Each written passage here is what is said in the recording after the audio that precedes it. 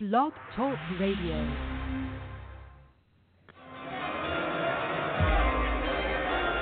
NFL Draft. The San Francisco 49ers select. Touchdown Clemson, Mike Williams bringing it down. Say hello to Patrick Mahomes, who, as we told you, leads the FBS. Pass on the slant to Corey Davis. There goes the future first-round pick for a score. Carolina for two. Here comes Solomon Thomas. And down he goes. There's the play of the game by the player of the game. Wow. He was so fast along across that line of scrimmage. Hard to believe. My, oh my. His number 90 a football player. That's one of those ones. What's your position? Football. Hey, fellas. We ain't gonna ever back down from nobody. I don't care who it is. This is a brotherhood. And if we stand strong together, we can't be denied. If one of us goes down, we have another, and another, and another that's ready to fight. So let's hit this field and bang them, bang them, bang them. Somebody light me up.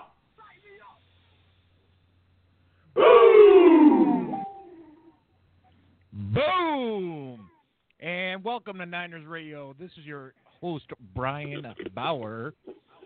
And, I'm going to do something that I normally don't do, and I think it's time that we announce this, okay? Our producer, on-air talent, everything, Dina Howard. She is everything to the show. She goes at it at people. And someone that I've never really introduced, but now we can officially say who Jeff is. So I would like to, one of my best friends and my co-host, Mr. Jeff Herrick. Jeff, how you doing, brother?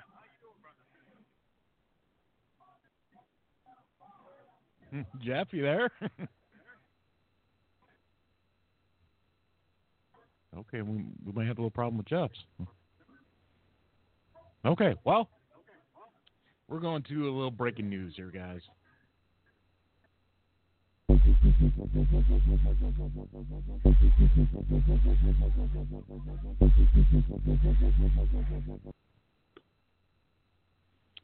And today we had a trade. San Francisco 49ers have acquired offensive center Jeremy Zuda from the Baltimore Ravens. In return, we gave up our 186 pick, and we gave Baltimore 198. So we basically swapped. And Jeremy Zuda is a Pro Bowl center. Once again, I tweeted this out today. Tell you right now, guys. These guys better watch out, man. Daniel Kilgore, you are on notice officially. So you better be ready. So, yeah, guys, we have an exciting show today. We have someone that we really think is the number one website out there, and that's Draft Tech. We have your 49er guy, Brett Clancy, coming on in a couple minutes here.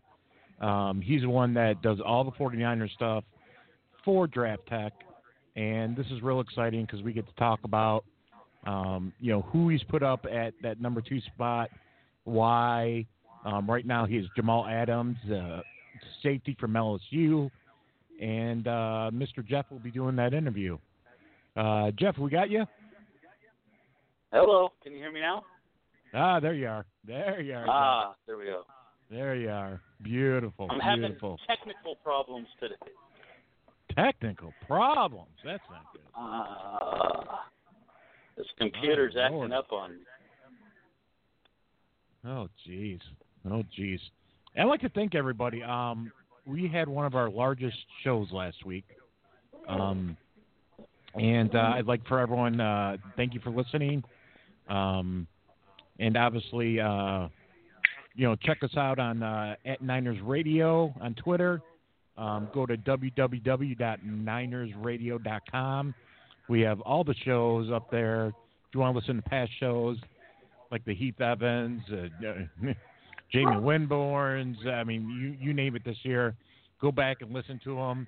They're great shows, and definitely check that out.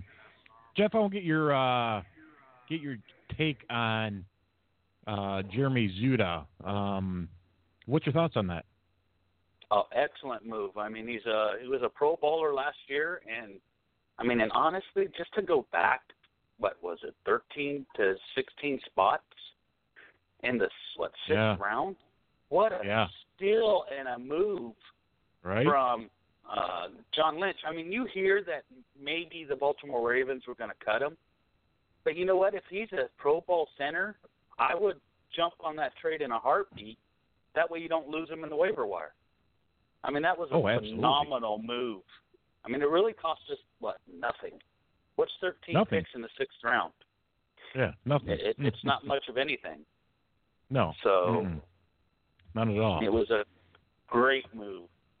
Absolutely awesome. Absolutely.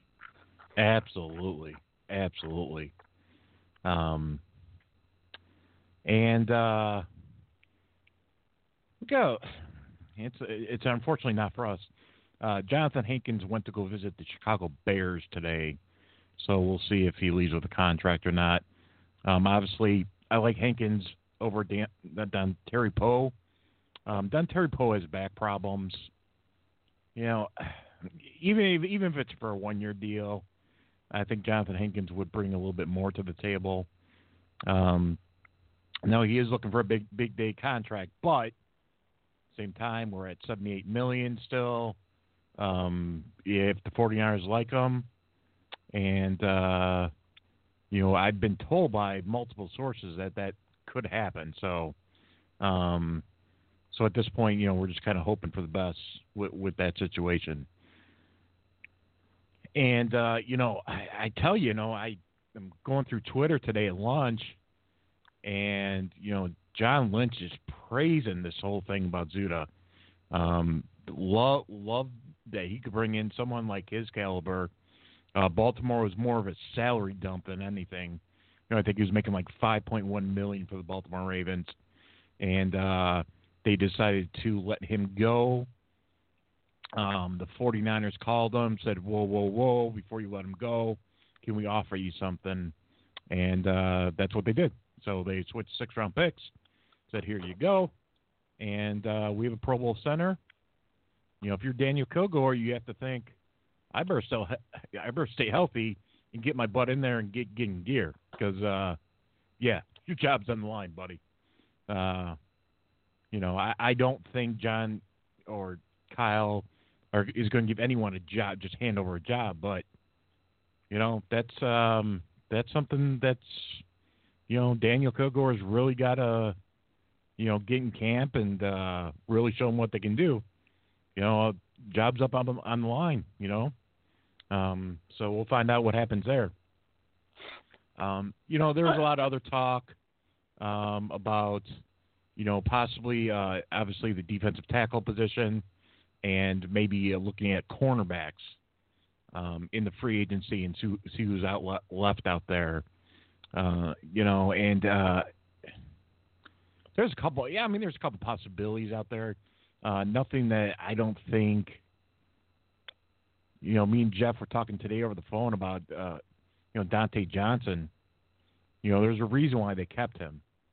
And Jeff, you want to tell me what you told me over the phone today about Mr. John Lynch? What he said during the broadcast of ours? Oh, absolutely. It was 2 years ago. We played Atlanta.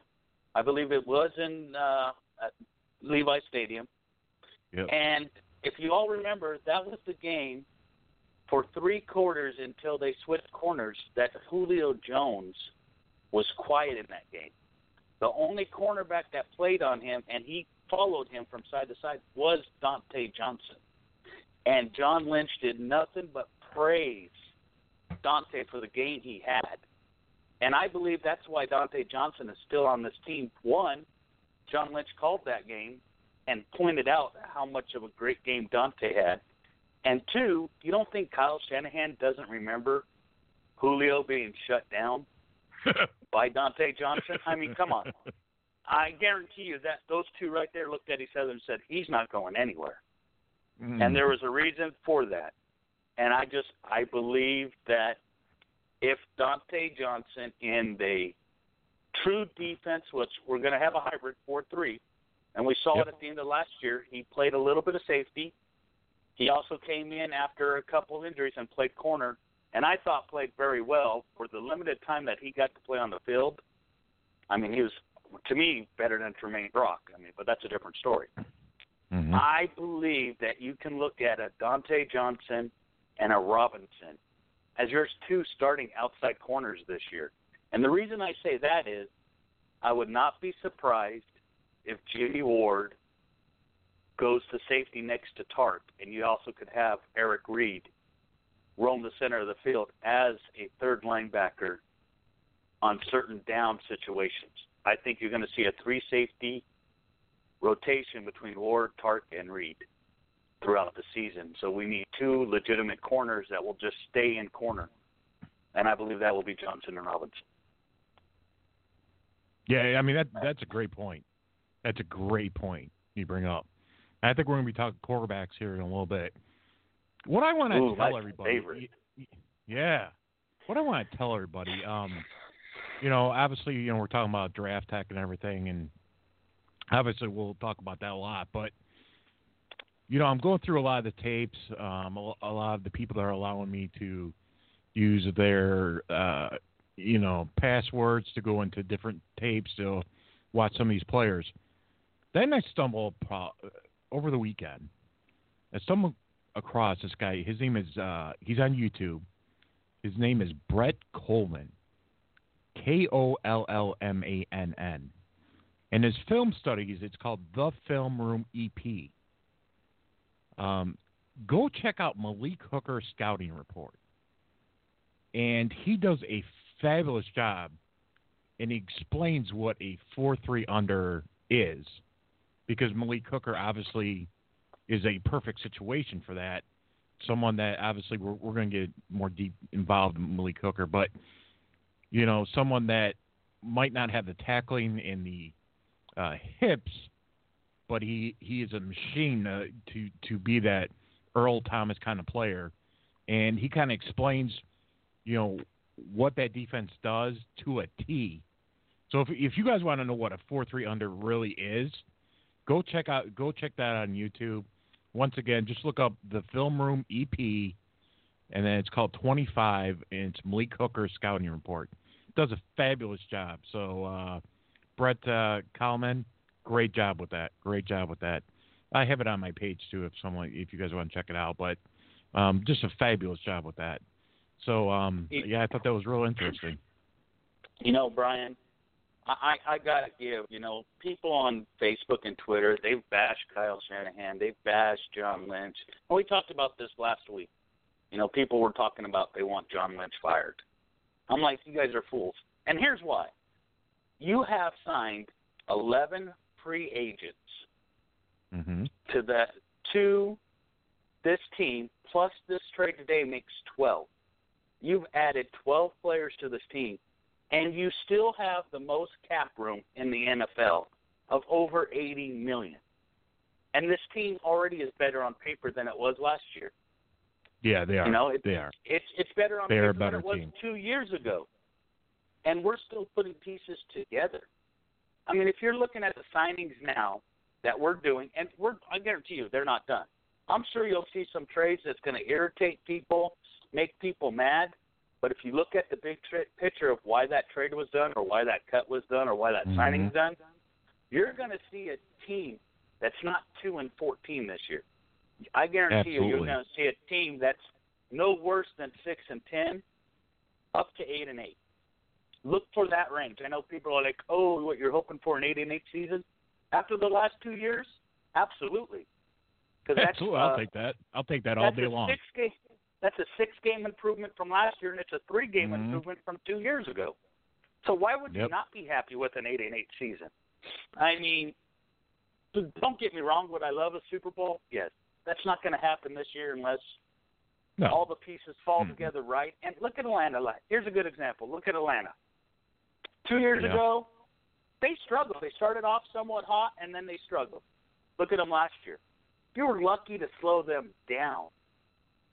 It's going to take 2 years for the offense just to get comfortable to know with the Kyle system. Shanahan's system.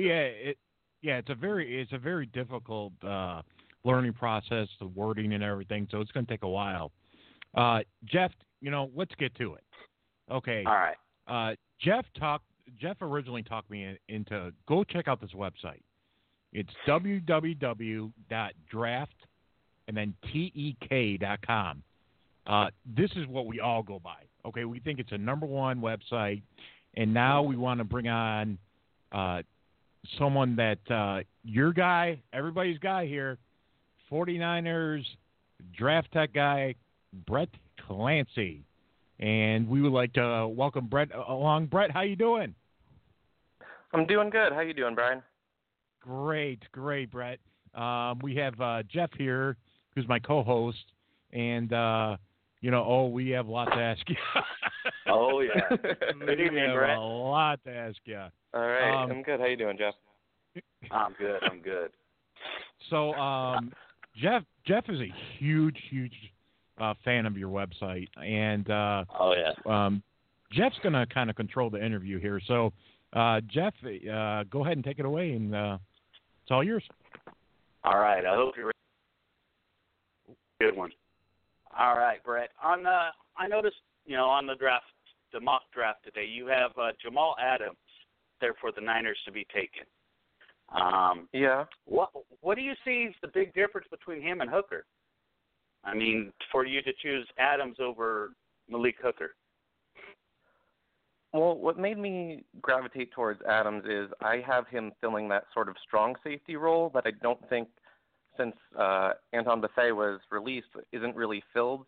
I mean, I'm not sold on Jaquiski Tartt. I think Eric Reed's more of a free safety, and they're supposed to be trying to move Jimmy Ward back into that free safety spot, and that's where Malik Hooker would play. So, I mean, you could keep Jimmy Ward at corner, but if they're serious about trying to move him to free safety, it's the strong safety spot that you really need to worry about, and that's where I like Adams to be that like tone setter, that Cam Chancellor type of player who can be strong against the run, who can really hit guys hard over the middle, but can also make plays on the ball. Okay, I like that reasoning there, and then also I noticed the Niners. Our defensive line, to be honest, is awful thin.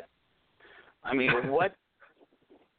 Solomon Thomas, to me, I think would be a pretty good pick at number 2 because we kind of do have 4 safeties. I know Dante Johnson played a little bit of safety towards the end of the year. He's probably more of a free safety as well. But, I mean, Solomon Thomas over Adams, what's your take on that part?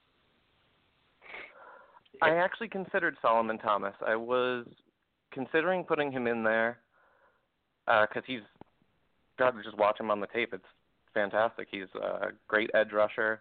I just wasn't sure what the whole plan with the line is because he's another one of those guys who's similar to Jonathan Allen where, he can certainly hold up on the edge as a defensive end, but when you watch him on tape, some of his best rushes come from inside of that 3 technique, which is where you already have DeForest Buckner, which is arguably where Eric Armstead is at his best. So it's kind of like how many guys do you want to put as inside pass rushers? I mean, I think Solomon Thomas is a better outside rusher than a guy like Jonathan Allen would have been.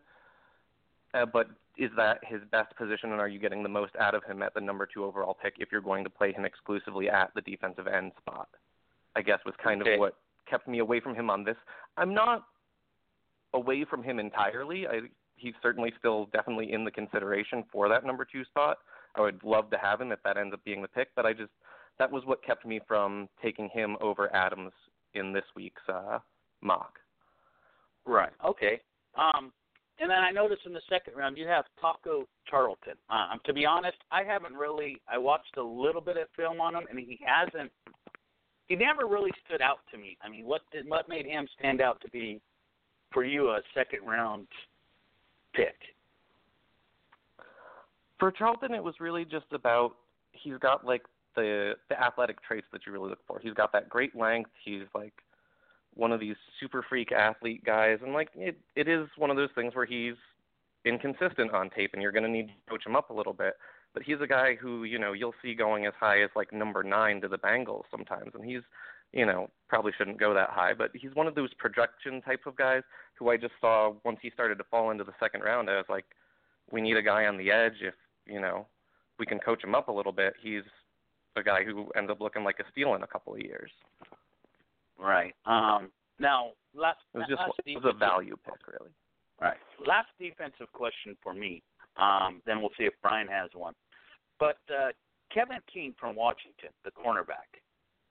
Mm-hmm. What would you think about, let's say, trading back into a first round, or trading back and drafting somebody like him, or even maybe getting him in the second round? But I think right now the mock you guys have him, he's actually going in the first round since Jones has dropped. I don't know that I would want to trade back into the first. I would definitely like them to consider trading out of that number 2 spot, just because I think this is a really deep draft class, and if you get a good offer, I would definitely say try and move back and collect some more picks.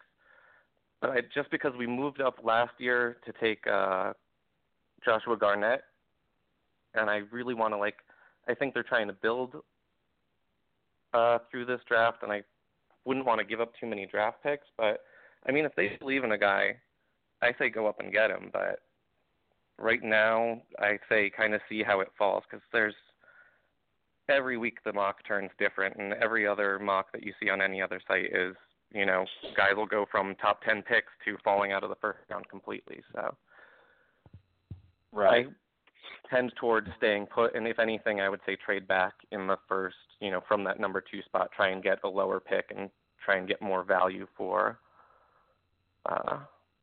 in the draft, just to kind of keep that rebuild going. I'm 100% agreeing with you there. I mean, it's just, to me, I think that number 2, especially if for some reason that we don't know that Cleveland passes up Myles Garrett, that number 2 pick is just going to become a huge, nothing but phone calls to the 49ers asking what they can give to get that number 2. I mean, trading back from, let's say, 17 to 23 gives you a whole bunch of options. Plus, it gives you, I mean, Reuben Foster or Christian McCaffrey. I mean, what's your thought on one of those 2 guys if we do trade back? I love Christian McCaffrey. I was trying to get him in the second round before he ultimately ended up going towards the bottom of the first. I think he'd be a really great complement to Carlos Hyde this year, and is kind of a guy who makes sure that you don't have to overpay for him if he has a big resurgent year this year. And he's just another one of those guys who has this incredible skill set where you can split him out into the slot. Like, he's a great route runner, has these great hands. And I think he's a little bit undersold as a guy who can kind of go in the middle. It's not his specialty, but I don't think he has a problem, pounding you through the tackles. So I think it would be great if we could move back and get him and add a couple more draft picks. Reuben Foster, I mean, if you're moving back and picking him up, I don't think you can really go wrong. He's great on the field. I would want to know a little bit more about what's going on with him off the field, especially after his combine incident. But that was his first real big, off the field thing. So, I mean, again, that's a guy who's watches tape, and he's a fantastic player. So you'd love to have a guy like that, as long as the mental aspect of it checks out, and he's, seems like a good kid. So yeah, love to have him. I'd like to ask you about is Marshawn Lattimore, which I put on the tape, and I just keep on wanting to put it on the tape on this guy. Marshawn Lattimore, I mean, the last time the 49ers had a shutdown corner, I mean, I guess you would have to say Deion Sanders. I mean, but, Marshawn Lattimore, he passes all these tests. And I know there's some stuff that there's questions about Lattimore. Can he stay healthy? But for 4.3 under, I mean, I think he would be a perfect person just to put out there, and you don't have to worry about him eventually. I keep on going back to him, and I know it might be. I mean, I love Solomon Thomas, like you said, and I really, really love Corey Davis. I know 2 might be stretch at 2, but hey, you know what? If you think that that's your guy, you know, you just gotta go ahead and take him. But my question to you is, you know, I have a hard time. You know, Malik Hooker would probably fit our system to a T. You know, he's that 4-3 under safety guy. You know, in the championship game, you know, they really didn't test. You know, as far as you know, Jamal Adams versus Hooker, and I know Jamal Adams probably has a little bit better of a technique. I didn't like Jamal Adams. I don't know if you saw this on tape too, where he wanted to make sure he didn't miss tackles, and he would let the runners come to him and then tackle him. You know, what did you see on Jamal Adams that you said, wow? And maybe what are some of the things that you said, eh? Can you kind of talk about Jamal Adams first, maybe? Yeah, absolutely. With Jamal Adams, I think you're right. He does kind of let runners come to him a little bit, which is a little bit disconcerting, especially when you're watching the tape and you're kind of like, go get him. And but he sits back and he actually does make the tackle, which you like to see, especially because you hate to see guys over pursue and miss a tackle, but you kind of want to be a little bit more aggressive. But there's just he has some really nice like splash plays where he will line up like right on the line of scrimmage and like, I can't remember who it was, but there was just one play where he like lined up sort of right over a defensive end, like right on the goal line, and just like as soon as the ball was snapped, sprinted into the backfield and tackled the halfback for a loss on like the 2-yard line. And like that's really the kind of thing that drew me to him. And like just all the stuff you hear about him as he's like one of the best leaders that LSU has ever had in their secondary. And like that's not a light statement, I feel like. So I feel like he's just a very good, very versatile, but he does have he is a little bit maybe overly cautious because he does sort of understand like, oh, I want to make the more conservative play here versus I want to make the more aggressive play, which is I think what you're talking about with Malik Hooker is a guy who's sort of, I want to make a big play no matter what it is. So he'll be more aggressive in his tackles and he'll miss more tackles because of it, because he'll sprint straight ahead at a guy and sometimes he'll take a bad angle and sometimes he'll, you know, just not over pursue and miss the guy completely. But he's also the guy who, you know, will sprint. I remember watching him against Clemson, went from like the opposite hash mark all the way across the field to intercept Deshaun Watson, and you're like, you can't even blame him for that. Like, you look at the guy and he's wide open, and then all of a sudden Malik Hooker's there taking the ball away. Yeah, his speed is just amazing. And just he drops the ball so well. It's insane. He just I think I read something where he goes directly for the ball, like sort of without concern for the other player. So he'll like run directly into, you know, like there's so many plays you'll watch him just like pull the ball out of the hands of a receiver who didn't even know he was in the area. So he's just incredible ball skills for him, but he's one of those guys who he's going to make a big play or he's not going to make a play at all. Whereas I feel like Jamal Adams is like he's going to make a play, and sometimes it'll be a great play, and sometimes it'll be sort of a meh conservative play. Yeah. I mean, you see someone like even like Malik Hooker, where I think it was versus Texas, I want to say, where, you know, he almost jumped in front of the ball and knocked it down, should have had an interception, probably pick 6. And then you had another play where, you know, the guy was giving him a curl and then kind of went into a slant route, and, you know, there's a completion and he tackled him, but, you know, something like that in the NFL, you do that in the NFL, you know, you're asking for trouble. But no, that's, you know, they're 2 great safeties.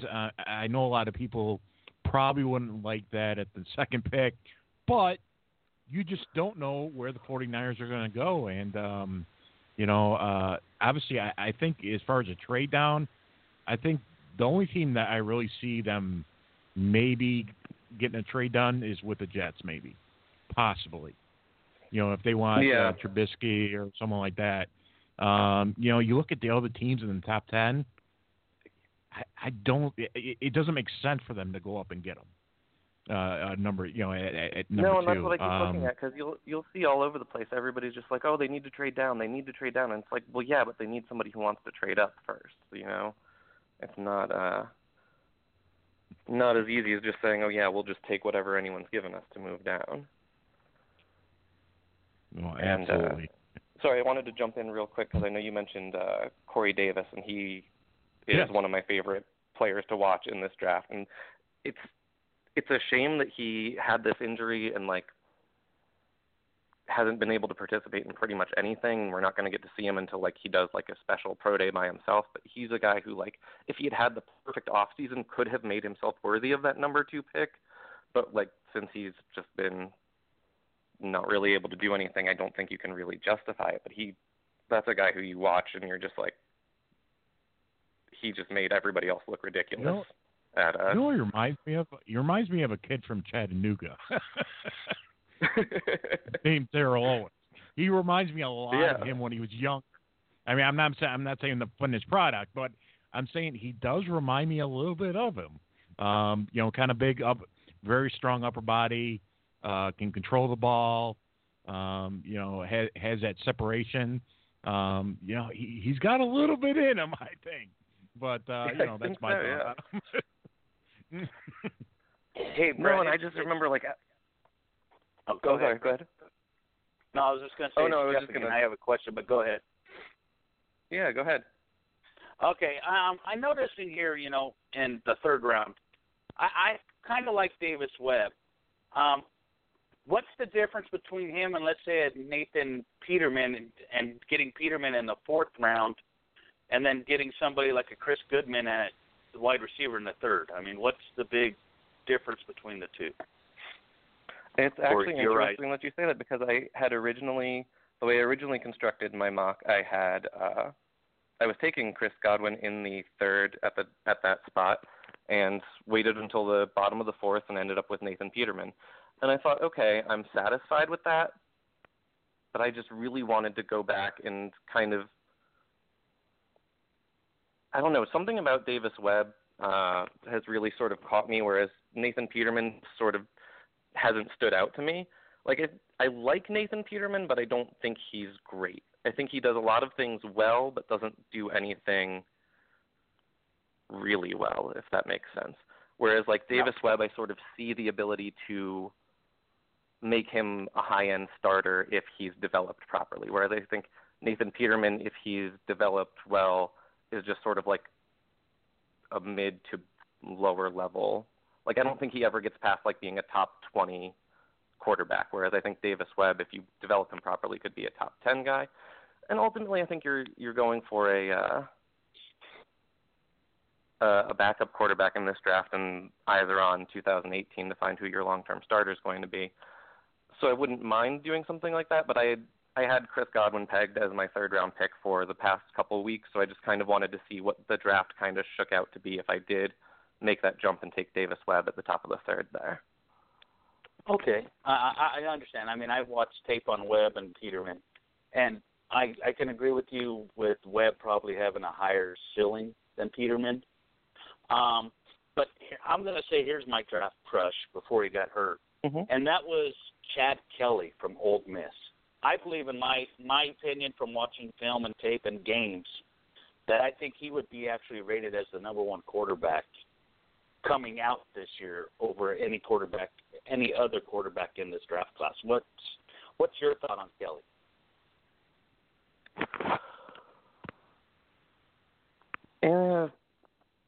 With Kelly, I sort of wasn't a huge fan of a lot of his off-the-field stuff. I've mostly watched him through proxy from watching a lot of tape on Evan Ingram.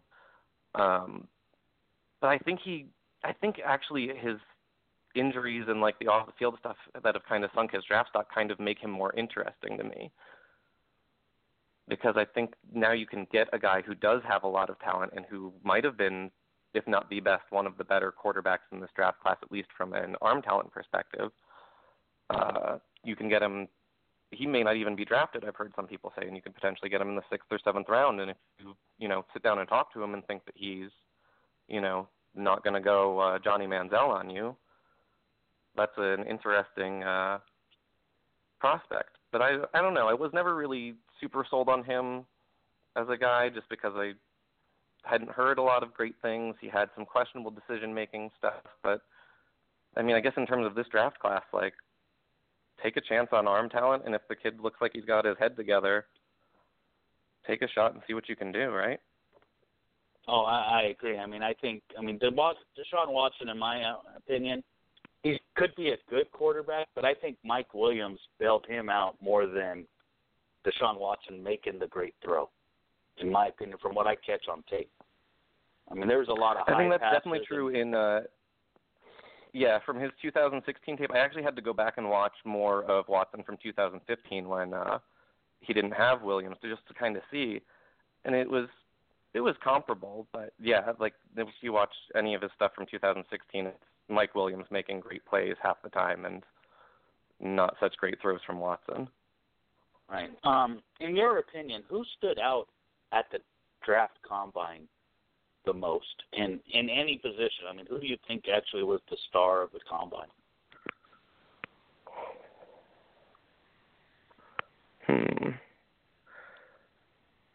Who was the guy who... I mean, Christian McCaffrey was one of the guys who I had really been looking forward to, and he did not disappoint. You've got the obvious guy like Obi Melifonwu from Connecticut who just blew up the combine and all of a sudden jumped from fourth-round projections to being a first-round guy, just like Byron Jones did. I was really impressed with I liked how Derek Rivers checked out from Youngstown State, the edge rusher there. He needed a good combine. I thought he did a pretty good job. Didn't jump off the tape, but just kind of proved that what he put on tape was for real. He is a athletic guy. Chris Godwin was another one of the guys who I was really happy to see put out at the combine that he's not just a possession receiver. He can be a deep guy. He's got speed. He's got hands. He can run all the routes. Evan Ingram was the one who just after the combine I was like, I want this guy in the second round. I want him at pick 34, and something always comes up that makes me pass over him, but that guy is a matchup nightmare with his speed, with his size, with his hands, and route running ability. He was one of the guys who really impressed me. Nice. I'm a big Washington Huskies fan, so I'll throw this out there right now. Sidney Jones, I mean, poor kid, pulled the Achilles at his pro day. I noticed you have him taking him in the fourth round, which I think is a great move. How high do you think he actually would have gone in this draft had he not done his Achilles injury? I mean, I think he was one of those guys who I've seen him. Some guys had him as their number one corner in this draft, and I don't know if I would have had him that high. But I think he was definitely like a top 20 pick, maybe even top 15, depending upon how many teams really wanted to go cornerback in this draft. But, I mean, he was, easy first rounder, probably a top 20 guy to me. So when I saw him available in the fourth round, I was like, take him. And, even if he misses the entire season, like, you just got one of the best cornerbacks from this draft who's got the size, who played in a system fairly similar to what the 49ers are going to try and run. Like, that's a steal. Right. I agree. I mean, I would have jumped all over that myself. As far as, the Niners signing of free agents, who stood out to you the most as one that could make a change for the team itself and for maybe draft-wise that could throw a wrench into what everybody's thinking? Well, I think Brian Hoyer was sort of the first signal that, they might not be looking quarterback at number 2, because I think before then there was a lot of people who still thought, it'll probably be Trubisky. They're going to have to address the quarterback. They're going to bring in Matt Schaub to be, the veteran backup. And then I think as soon as you got Hoyer in there, who was a guy who started games last year and who, has started for Kyle Shanahan and has had success recently and not just, I think Matt Schaub's last start was something like 2013. So I think that one was one of the ones that kind of signaled that, they are serious about potentially waiting on a quarterback. And the other one was Pierre Garçon, I think, was another one that kind of – because I had originally been thinking maybe they are going to try and take a quarterback not a quarterback, I'm sorry, a wide receiver. Maybe not necessarily at number 2, but try and move back a couple slots and really try and focus on taking a wide receiver. So I thought Pierre Garçon being added to the mix to be like that number 1 wide receiver to at least fill that role of like the guy who's going to be the primary target that Kyle Shanahan's offense requires, kind of really made it seem like, okay, we can wait until the 3rd or 4th rounds, take a Chris Godwin, take a Kenny Golladay out of Northern Illinois, guys like that, and kind of be like, okay, we'll have somebody opposite Pierre, and they can kind of come along at their own pace, and we have Jeremy Hurley at the slot, and And then I also think the trade for Jeremy Zuda that just happened today was also a big impact, because that was a position that I was really looking to fill. I was like, we need more interior line help. We need an upgrade over Kilgore at center or a left guard, and Zuda can play either one of those spots. So I think that's now in the back of your mind, and you maybe try and pick up a young guy later in the draft, but certainly nothing that you need to address early on. Right. What got me is, and I've talked to Brian about this, and I've watched a lot of, being from California and stuff, I've watched, USC games, and Matt Barkley to me is very intriguing as coming in with the backup to, Hoyer, because they both worked together in Chicago, so they have the working chemistry down. Do you see the potential of Matt Barkley actually becoming the franchise of this team at quarterback? I'm not quite sure, because I think there's a really big range for Matt Barkley right now. I think it's a good sign that they signed him, because to me that said, because they signed him the day after they signed Hoyer. So that to me said they brought in Brian Hoyer and said, hey, we're looking at Matt Barkley. What do you think of him? And Hoyer obviously said some nice things. And he's young enough, and I remember really liking him coming out of college. So I think his ceiling is that he could potentially, really impress in the preseason and potentially take that starting job and become the future of the team. But I also think there's a chance that, they draft somebody in the 3rd, 4th round. He, gets beat out and becomes the 3rd quarterback, to this rookie who's, now the backup, and he ends up getting cut next off season, So I feel like there's just a huge range of and it's kind of all up to him. And if he performs really well, then I think they'll give him a chance to kind of take on a bigger role. But if he, doesn't perform immediately pretty much, then he's going to become expendable really quickly. Okay, yeah, the reason I brought that up is because I have a feeling that the Niners might not actually pick up a quarterback in this draft, because I think next year's draft has a little bit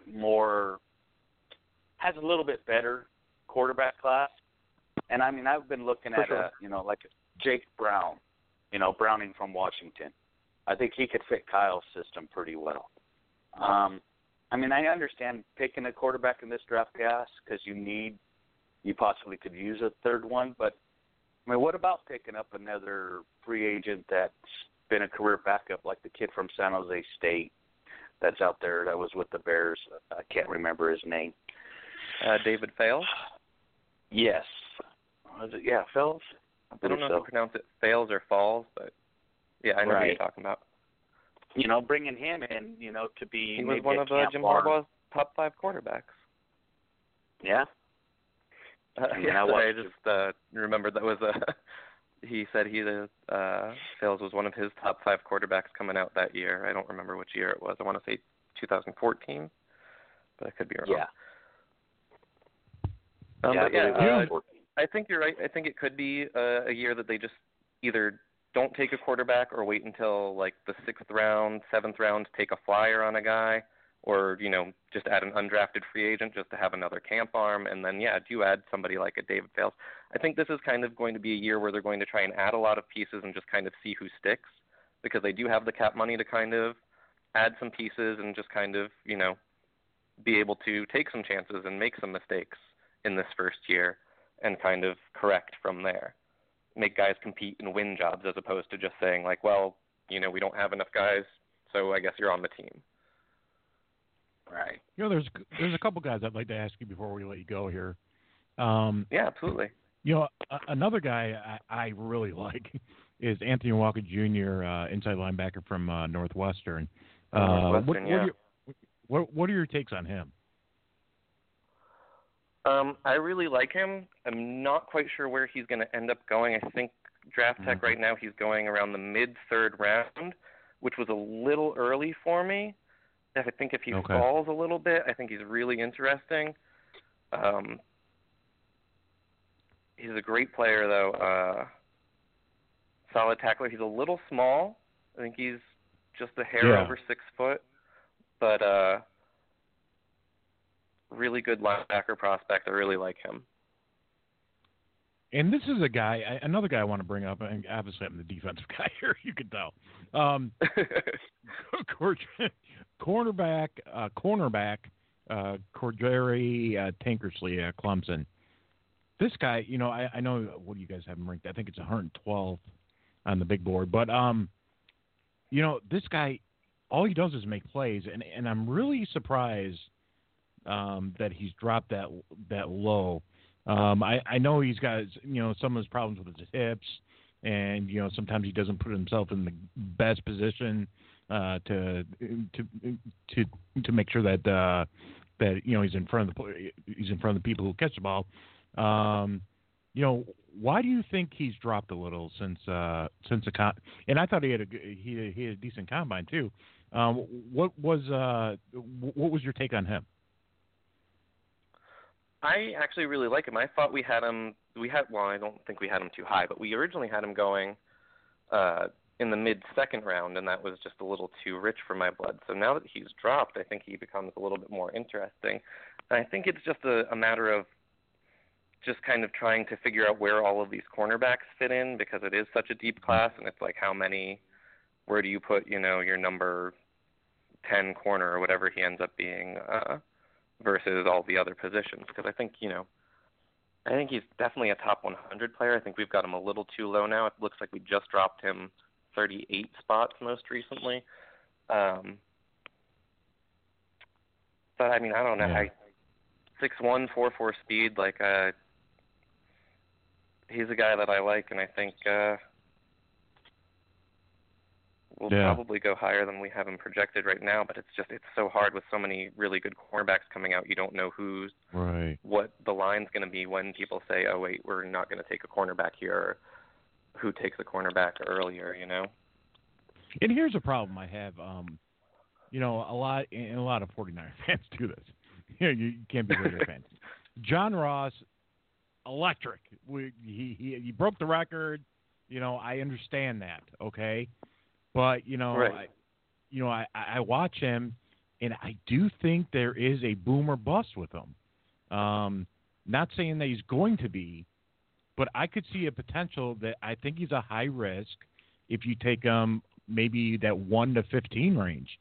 That's why I think a lot of people have him below that, because, is he Deshaun Jackson? Possibly. Or could he be someone that, is just a straight line shooter and that's all he can do? Right, It's essentially kind a smaller of very questionable. Yeah, very questionable. I would be very scared to take him, within the top 15 picks. But at the same time, all the 49er fans want to know, is there a number one once you get past, obviously, Mike Williams and, all these guys, is there a guy that kind of stood out and say he's got potential to become a number one wide receiver? Is there someone that maybe you can say you might want to check this guy out as far as from the wide receiver position? I would definitely say one of my bigger draft crushes this year is Chris Godwin from Penn State. He measured up a little small, but he's got great speed, great hands. He's a fantastic route runner. He's gone up against some big-time competition and just kind of owned everybody. He was sort of immune to Christian Hackenberg's terrible throws last year, so he's a guy who I've been really impressed with. I also really like Juju Smith-Schuster out of USC. I think he needs a little bit of time. I'm not 100% sure on him, but he's got good size. He's like a real good physical receiver. I don't know that he's a great fit for San Francisco anymore with Pierre there now, but he was a guy who I kind of looked at who like is potentially falling into the third round now, and I thought this is a guy who could develop into something. I also really like Noah Brown out of Ohio State. Everybody's saying he came out a little too early. He was only a redshirt sophomore, didn't really put up huge numbers, but he there's not too much tape available on him, but every time you see him, he's making a play. Even in the run game, he's pushing somebody out of the way. So I really was impressed with him on film. I think that he's going to take some time, but I think he could potentially develop into something. This is just like a really good draft, I think, to find some guys. Kenny Golladay was a guy who I've been watching recently that I really like in like the 4th, 5th round area. He's from Northern Illinois, 6'4", 218, just a nice big target who's got some good deep speed. He's going to need to work on his routes. He's going to need to work on getting a little stronger. He can kind of be pushed around a little bit because he is a little thin, but he's just a guy who, if he works on it, he can definitely become a number 1 wide receiver. He gets a little bit more strength, gets a little bit more polished in his routes. Okay, and let's talk about draft. Those are some of the guys that I've noticed. Very cool. Let's talk about draft tech real quick here. And how many times do you guys update your mock drafts? We update. Usually it's once a week. I know since free agency has started, we did it, I believe, twice last week or 3 times last week. We had, as more signings came in, we updated to kind of adjust to the new signings. So is it like? But usually it's once every week we have a new. Kind of tell the fans how that works. Are you guys doing like, okay, I'm taking this guy. Okay, this guy's going to take this guy. How do you guys work that? So the way we do it is everybody has their own representative, and we have our team needs list where you kind of rank from on a 1 to 9 scale, like what the importance of each position is. So, for example, like I've got QB as, number 1 priority. I've got wide receiver as a number 2 priority, things like that. So you kind of go on that 1 to 9 scale of how high a priority it is. And then you also have what we call a grab list of, I think it goes up to about 12 players. So you can kind of say, like, specifically, I want this player. Or you could just say, I want the best available cornerback, or I want the best available center, And you can kind of designate, or you can say specifically, I want Chris Godwin, I want Corey Davis, and that type of. So then it will then it runs through a program, and if you have a specific player, so say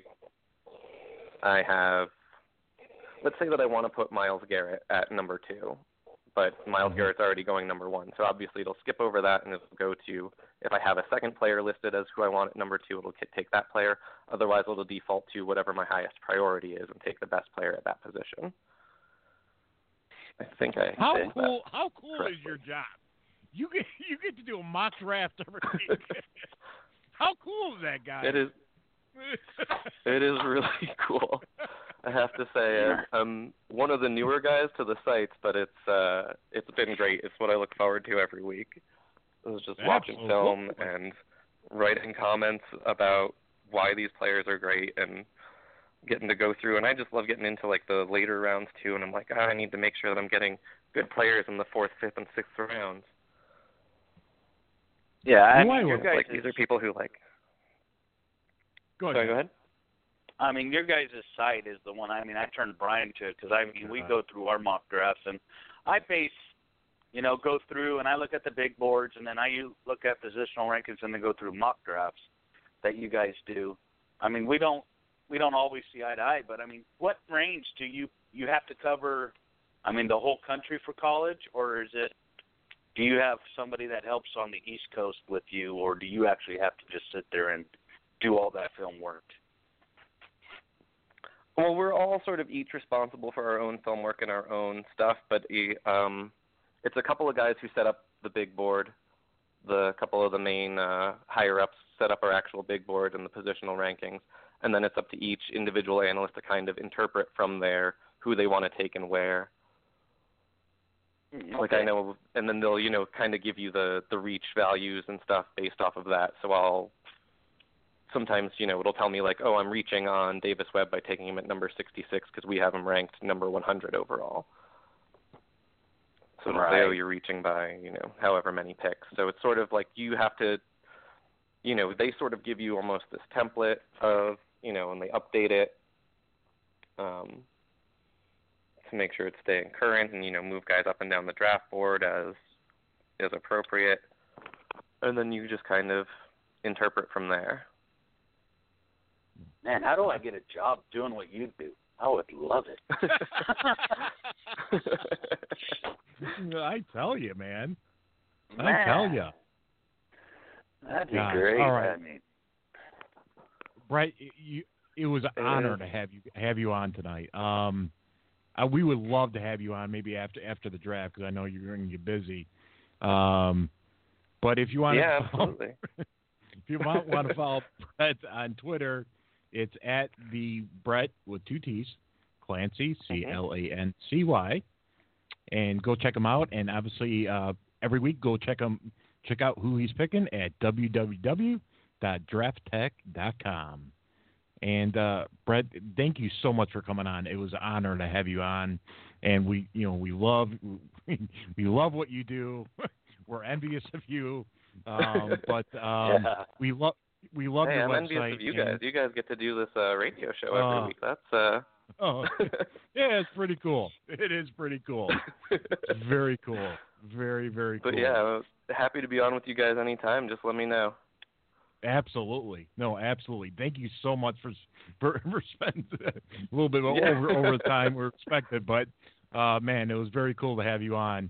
And we wish you the best. And hopefully we'll have you on after the draft. And hopefully our 49ers make some good picks. Yeah, let's hope so.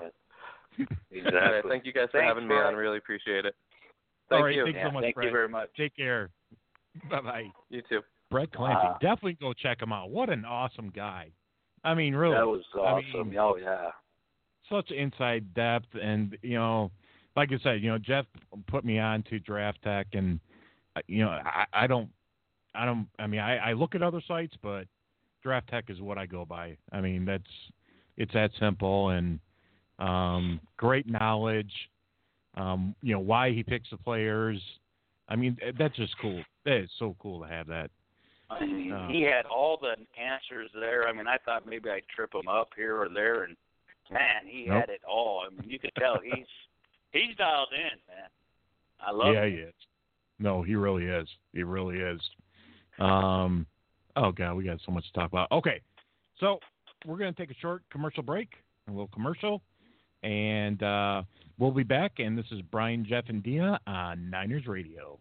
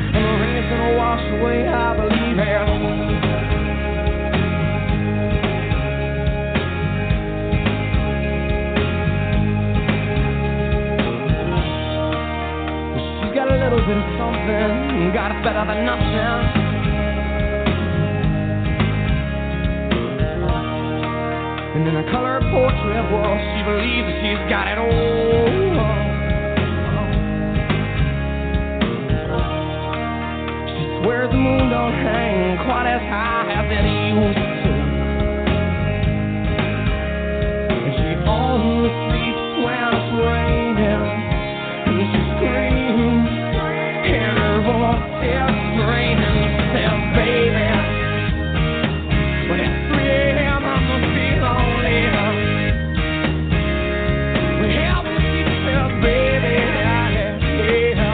well, I can't help but be scared of it all. Sometimes the rain's gonna wash away, I believe. Yeah.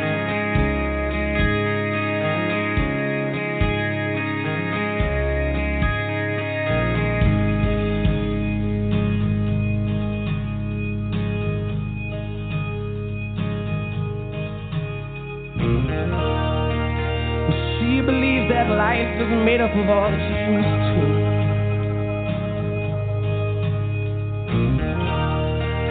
And the clock on the wall has been stuck at 3 for days and days. She thinks that happiness is a map that sits on her doorway. But outside it starts raining.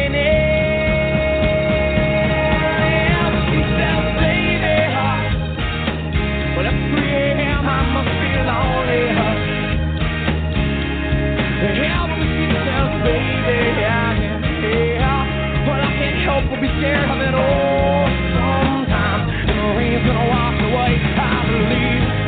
Yeah. When it's 3 a.m. I must be lonely. Well, how do you see yourself, baby? Well, I can't help but be scared of it all sometimes.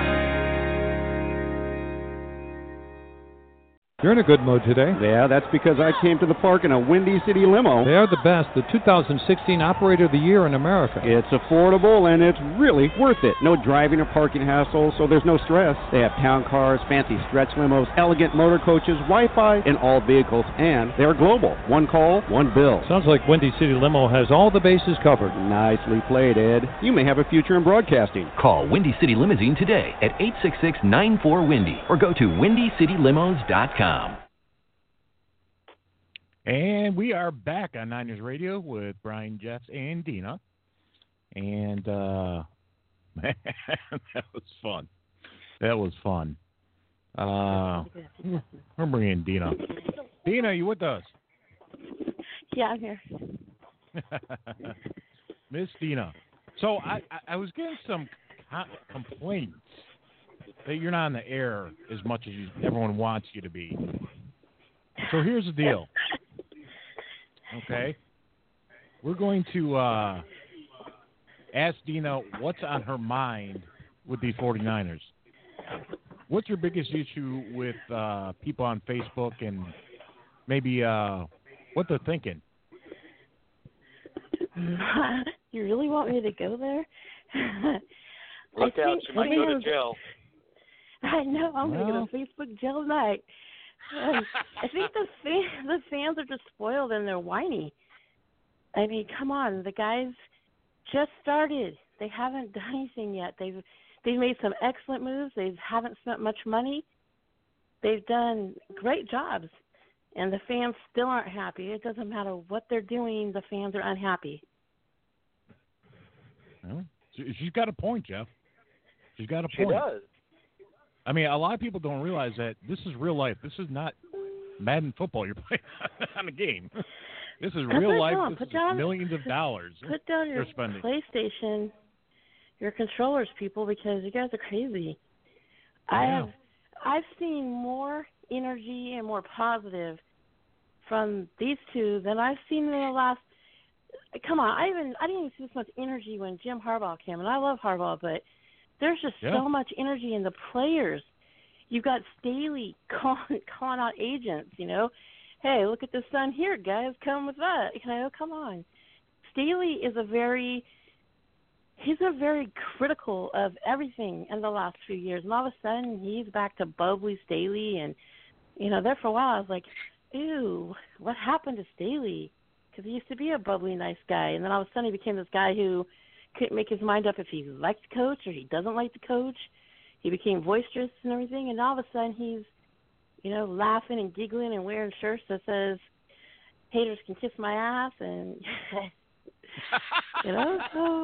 Yeah, that was a great picture. Daily.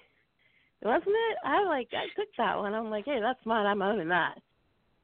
Yeah. I mean, he has voiced his opinion. You can honestly tell he did not like Tomasulu or Kelly at all. No. Mm-mm. No. And now he's all of a sudden coming back out, so we'll see. And you're seeing other players. I mean, I saw Mike Davis tweeted today, good things are happening with us in the 49ers. It's like, wow, these players are coming out saying stuff nice, positive. They're ones that have never really said anything. They've always been quiet. You never see anything out of them. But all of a sudden, they're putting out there, it's nice. The 49ers, we're making moves. I think that's what Davis said. We're making good moves. It's like, I haven't heard we've been making good moves for years out of any player's mouth. So, okay, I don't want to get you in trouble, Dina. I'm going to say one of your top 5 people that you love on Facebook, besides me and Jeff, obviously. But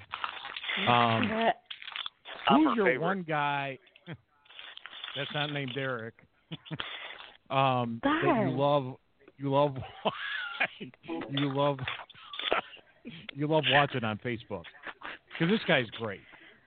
You know who I'm talking about. I have 2, but my favorite, I have 2, and the other one is so close, but Jamie Winborn is my favorite. Isn't he, though? So inspirational. He's Follow just, him. I mean, that smile. What an inspiration. What an inspiration that guy is. He is. He's been through so much and fought so hard, and yet he still can show you a smile, and he puts his words out there together, and wow, it's just, I mean, I look forward to signing on to Facebook every morning to see what he has said. And then my next one is Dennis Brown. Dennis Brown is a character, and that guy's a character. I don't know what the heck he eats, but that guy's all over the place. I think it's too much coffee, but... You know what's interesting? Dennis Brown, what I like about Dennis is he's just true. Because even, he put he kind of put a personal post out the other day about his ex-wife. I was like, whoa. Dennis is very down-to-earth. I mean, wow. I was like, that was so cool. His post to his wife, cool. he wished her his ex-wife, he wished her happy birthday. He said, even though we're not together, I'll always love you, happy birthday. I'm like, whoa, what a that nice was so thing. cool. You don't hear that. No. But he's another one. He's down-to-earth, and he is so down-to-earth. He does. A lot of the players are very not so sure. They're not themselves. They only put a little bit out there. Dennis will put out everything out there, and if it's a bad word, he doesn't care. He puts out how he feels, and he will go from extreme over the flirting top to the whatever's next. It's just funny to watch. I mean, I laugh at some of his stuff he says. I mean, he is. He has some stuff out there that most people wouldn't even think. They would stop and think they better not type it on social network. And I tell you guys, all these people that we've had on our show, especially the last couple of years, it's just how they are. It's not. They're not putting on a fake show. How they've talked on the radio is just how they've talked with us, on the phone or wherever. I mean, just good guys, just really good guys. Gary Plummer, really good. I mean, he's another one. Me and Gary Plummer will text, and he'll throw in his CTE, and and then he'll make some joke behind it, and it's just like, wow, it's just cool how they are. They're down to earth, and they don't hold back when they're talking. Same with Eric Wright. You get stuck. What you get out of Eric Wright's mouth on there, he'll text me and pop off something, and it's just like, wow, these guys are really funny. They're down to earth. Here's some little bit of breaking news. Saints free agent running back Tim Hightower is scheduled to visit with the 49ers tomorrow. Tim Hightower, huh? Yeah, I don't. That should be a great veteran signing. I mean, to help out with Hyde. It's not. I'll say it's not one that I'm like, all right. It's one that you sit there and go, okay, I can see his role, but it's not anything that you would want to say, all right, great, we got another good running back. He's good, but he's not going to be no Hyde. No, not at all. Not at all. I'll give another shout out to someone that would kind of helped a little here. Go to Niners Live, okay, and someone who started on YouTube, and go check out Kev Mitchell. He's writing for NinersLive.net. Put an article on Malcolm Smith. Real good article. So definitely go follow him. Wish you the best, Kev, on that. But it's funny that as we've seen the progress of what Kyle and John have done, with the staff that they have around him, a lot of people are like, well, yeah, they have $79 million. Why aren't they spending? They're spending wisely, guys. There's certain people who can. There's certain people they're looking for, and if those people aren't here, maybe obviously like someone like a Hightower, if they don't fit the system, they're not going to be signed. They have a game plan that they're sticking with, and I'm sure they would love to have Kirk Cousins right now, okay, but they don't. And they had one hell of a sign to make sure that someone that could come in and run this offense. And I'm very comfortable. I think Jeff's comfortable. I think Dean is comfortable with the quarterback we have that will probably be starting game one. And I don't know, what's your opinion, Jeff, on it? I think Hoyer will be a great, what do we get him, 2 years? Yeah. 3 years? He's going to be a great, you hate to say it, but he's going to be a great bridge, whether it's for Matt Barkley or a rookie from this year's draft or next year's draft. He's going to be the guy. He knows the system. He came from Cleveland, which he had his best year at. Yeah, he had 13 interceptions and 12, touchdowns. But if you look at it, Cleveland was competitive until a lot of injuries hurt. They lost both their running backs. They lost their tight end that year. Things fell apart offensively for that team. And he still put up over 3,000 yards. And if he controls his interceptions to touchdown ratio, you could look at him just having a solid year. And that's what you need out of the quarterback play. We haven't had solid quarterback play since the 13th season. Mm-hmm. And then, some people will question that. So, well, you know where I stand on that one. Yeah. Well, I was talking to Mr. Heath Evans over Twitter and private messages, and he's loved what they've done. He said, you have John, you're in great hands. And we were talking about trade scenarios, and he agrees with me. He thinks Jets are probably a prime target, and people are asking, if they did trade with the Jets at 6, what would they get in return? Just from a trade value, and this is what a lot of GMs go by. The second pick is worth 2,600 points. So basically, after going down to, if you go with the 6th pick, you're probably looking at a second-round pick this year and a second-round pick next year. So that's what the 49ers will get in return. And I would be okay with that. You have 2 second-round picks this year, 2 second-round picks next, in 18. I'd be fine with that, Absolutely. Jets go pick their quarterback they want. And at 6, you have a slew of who you can pick. You know, I think Solomon Thomas is there. Any of your wide receivers are there. You know, I guess one of the safeties probably dropped down to 6, I would imagine. You know, you could do a lot with that. So you could even use it to trade back more. Yeah, sure, absolutely. You know, I mean, absolutely. Like you said, Brian, the Niners, Lynch and Kyle Shanahan came into this and had a plan. I mean, think about all the free agents we had. I think me and you counted at one time. There was, 21 counting non-starters, Brian? Yeah. They've signed 2. They've only brought 2 back. And one, it was because he was a restricted, and they offered him a tender for it, and that was Mike Purcell. The other one was Jeremy Curley. What does that tell you about our roster that we had?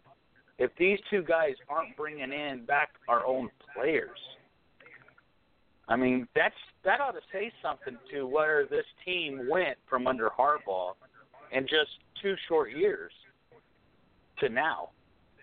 Right. We were on a major downhill slide.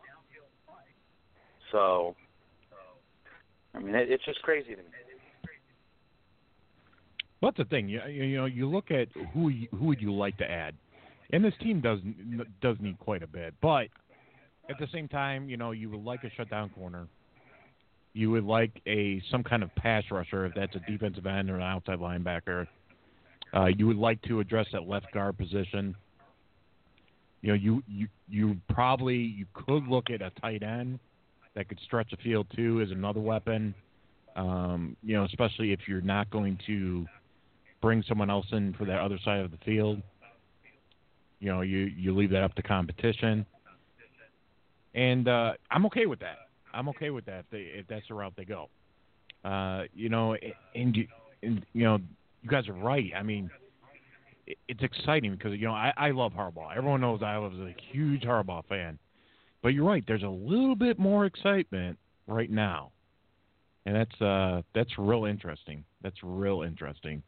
And you know, I can't wait to see what the next moves are. You know, the draft is maybe 40 days away now, something like that. Oh, if that, I don't. Yeah. Yeah, and you know, obviously we'll be live for that. That'll be fun. That's gonna be a fun time. We'll try not to look at Twitter, even though, you know, it's easy to do that, to look at and see who gets picked first. But I'll tell you right now, I'll be watching ESPN on mute as we do our show. I will not have Twitter up or anything else. Yeah. I mean, well, it's funny because, you know, obviously Jeff's been in my house, but I have my computer facing the wall, so I'll be turning everything the other way so I can see right in front of the TV and see what we're doing. You know, yes. That's what I'm going to do. Oh, yeah. We're going to be plastered in front of the TV for 3 straight days.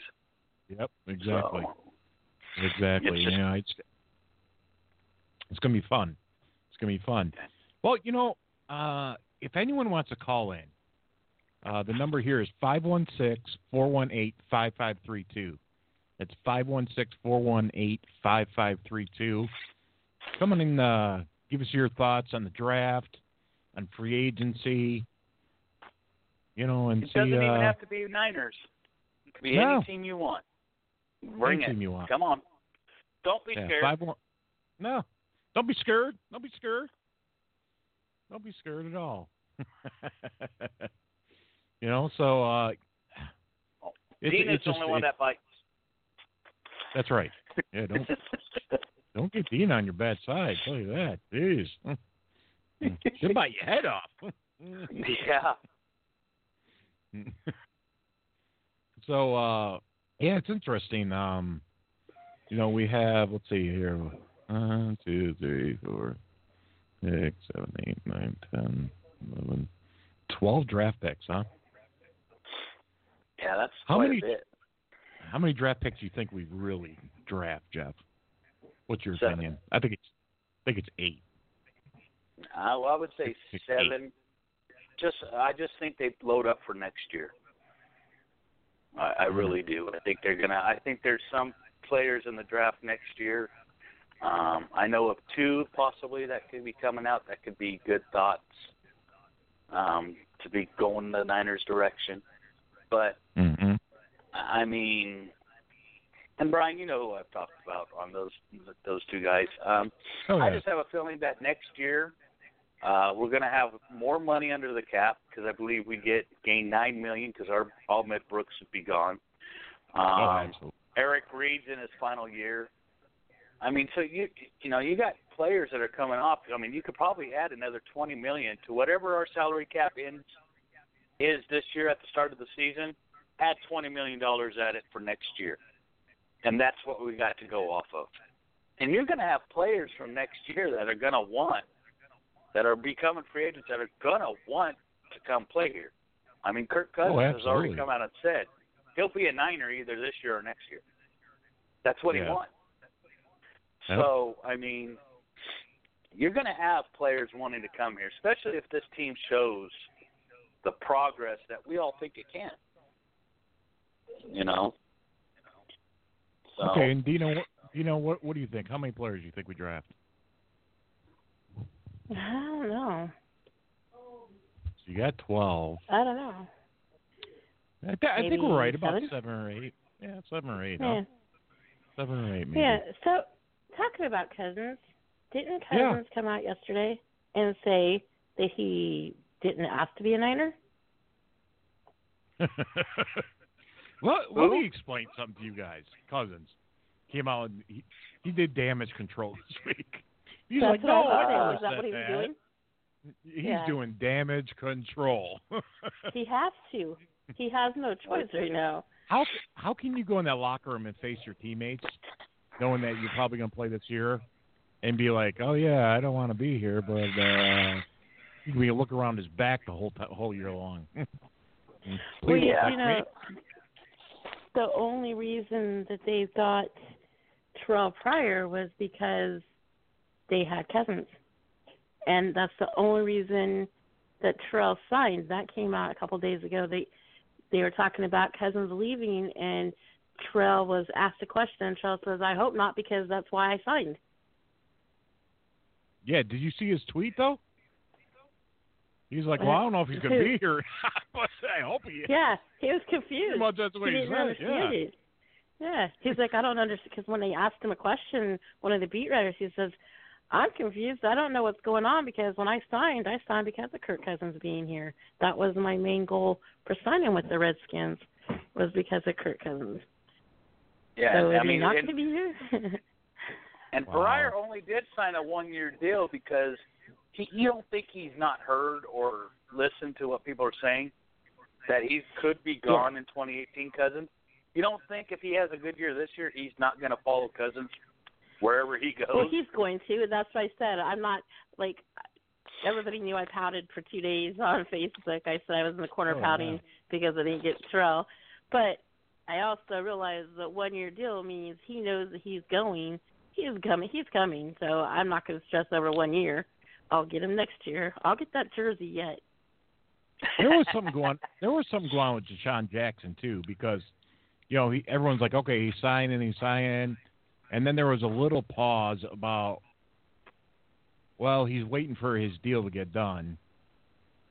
So I don't know if he was talking to Cousins saying, "Are you going to San Francisco?" Because I can stop this right now.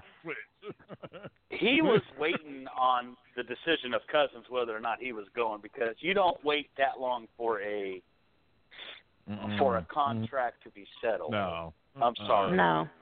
I mean, you announced that he was going to what is it, Miami or something like that.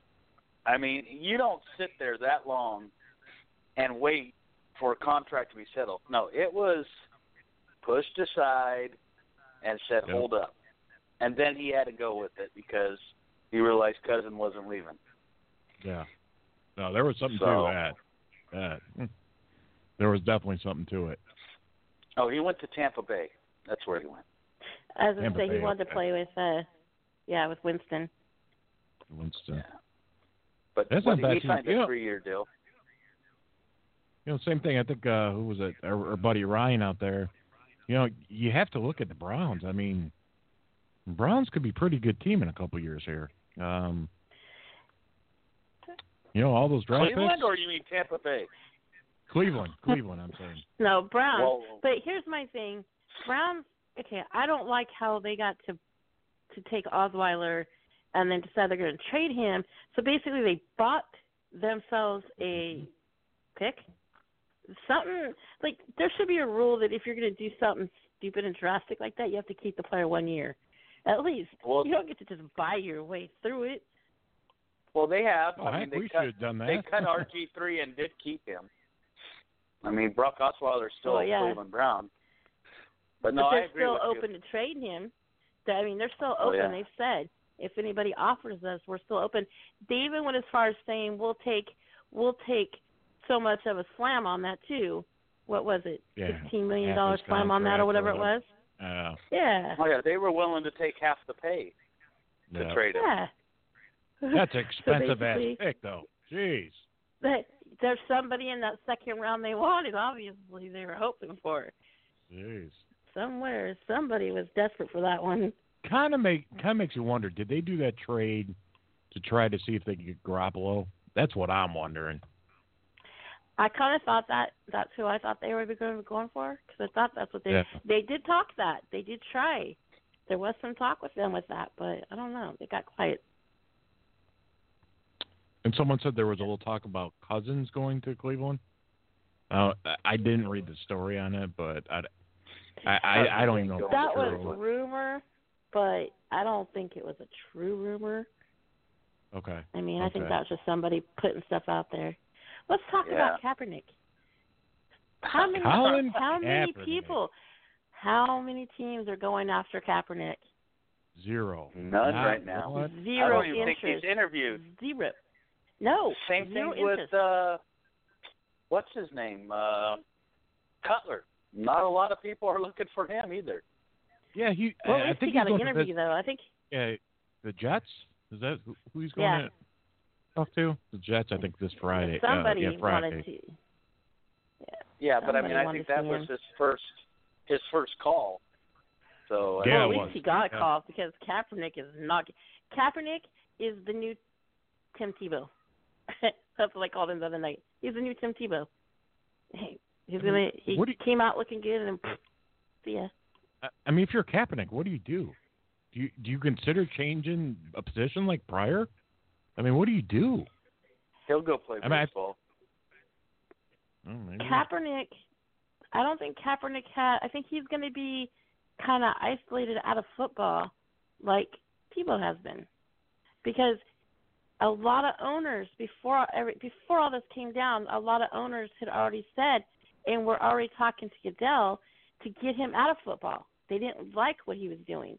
A lot of owners, over half the owners, didn't like what Kaepernick was doing by kneeling and stuff. So it's already been said that there was a lot of owners that didn't want him even in football. So for him to even test the free agency was he kind of put himself out there because it was a well-known fact that nobody wanted him even in football any longer. So how many teams did he really think was going to show interest in him when you have half of the owners saying get him out of football? Yeah, I mean, I don't think he would have been a Niner anyway. I don't think he fits Kyle's system, and I think they had a talk, and he was going to be cut anyway, and he just opted out just to see if he can go somewhere. And I think that's what happened. I think Kaepernick went to the Jets and did this. Little pig, let me in. Oh, God. That was for you, Dominic. That was terrible. Oh, man. I tell you. So, Jeff, as we look at this, obviously, free agency, you're getting the second, third tier guys, There's still some good players out there, but, I think the top tier guys are gone. So, you look at this first round, and everyone, here's the thing, guys. You look at the first round, and these guys are great, okay? But the whole thing is, the bottom line is, normally, first-round picks, out of 32 players in 4 years, only 10 or 12 usually stick around. They're gone out of the league. You look at the second, third, and fourth round; those are the guys that usually are around for a long time. And a lot of people, that may be climbing up the boards.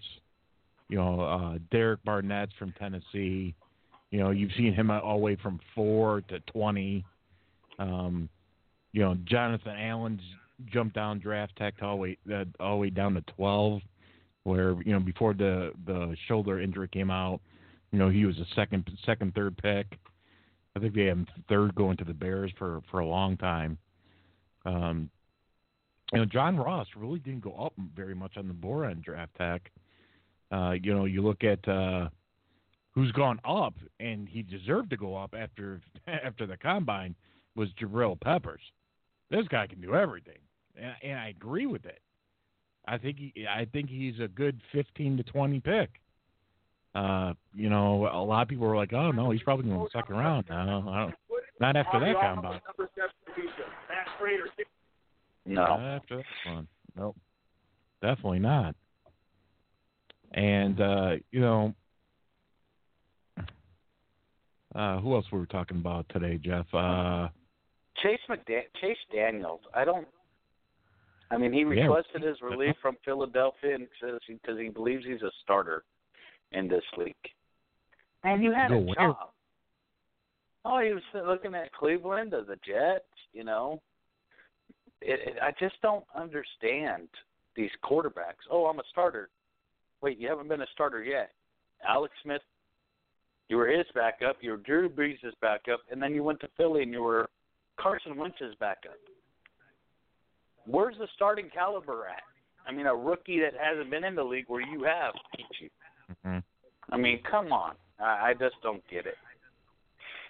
You know who deserves to be a starter and isn't a starter, and it's frustrating because I thought he would be picked up. I thought a lot of people would even looked at him and grabbed him by now as A.J. McCarron. I thought they would have grabbed him. Somebody get somebody. And nobody is – you're not hearing anything. It's just quiet on him. Yeah. Yeah, you're right and about and that was the reason for them to let him go, was because the Bengals felt that he was ready to be a starter, and they felt they were holding him back, so that's why they were willing not to do anything and let him go, because they still have Dalton. And like they said, I forgot who they took last year. Our quarterback we drafted last year. They figure he can come in behind Dalton and take over, so let McCarron go. But nobody's even. I thought that guy would be gone right away, and nobody. I haven't even heard him do an interview.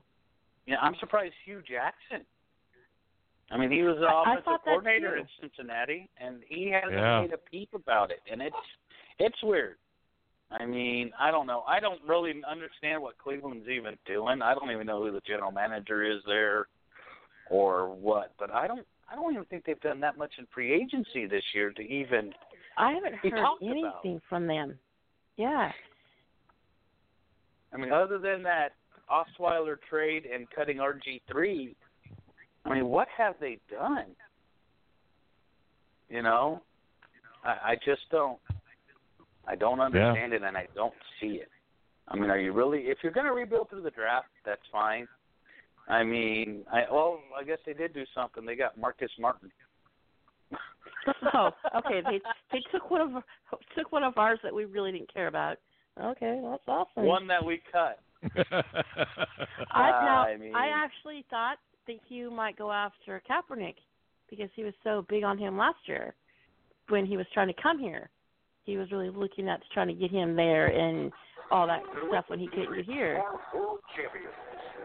Yeah, it's what I wanted to see is Kaepernick, RG3, and John Watson.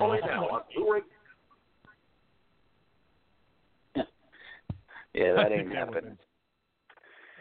I guess Cleveland did pick up. I just haven't paid much attention.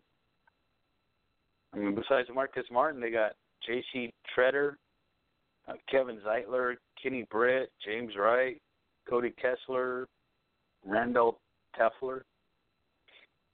I guess they did do some. They beefed up that offensive line for sure.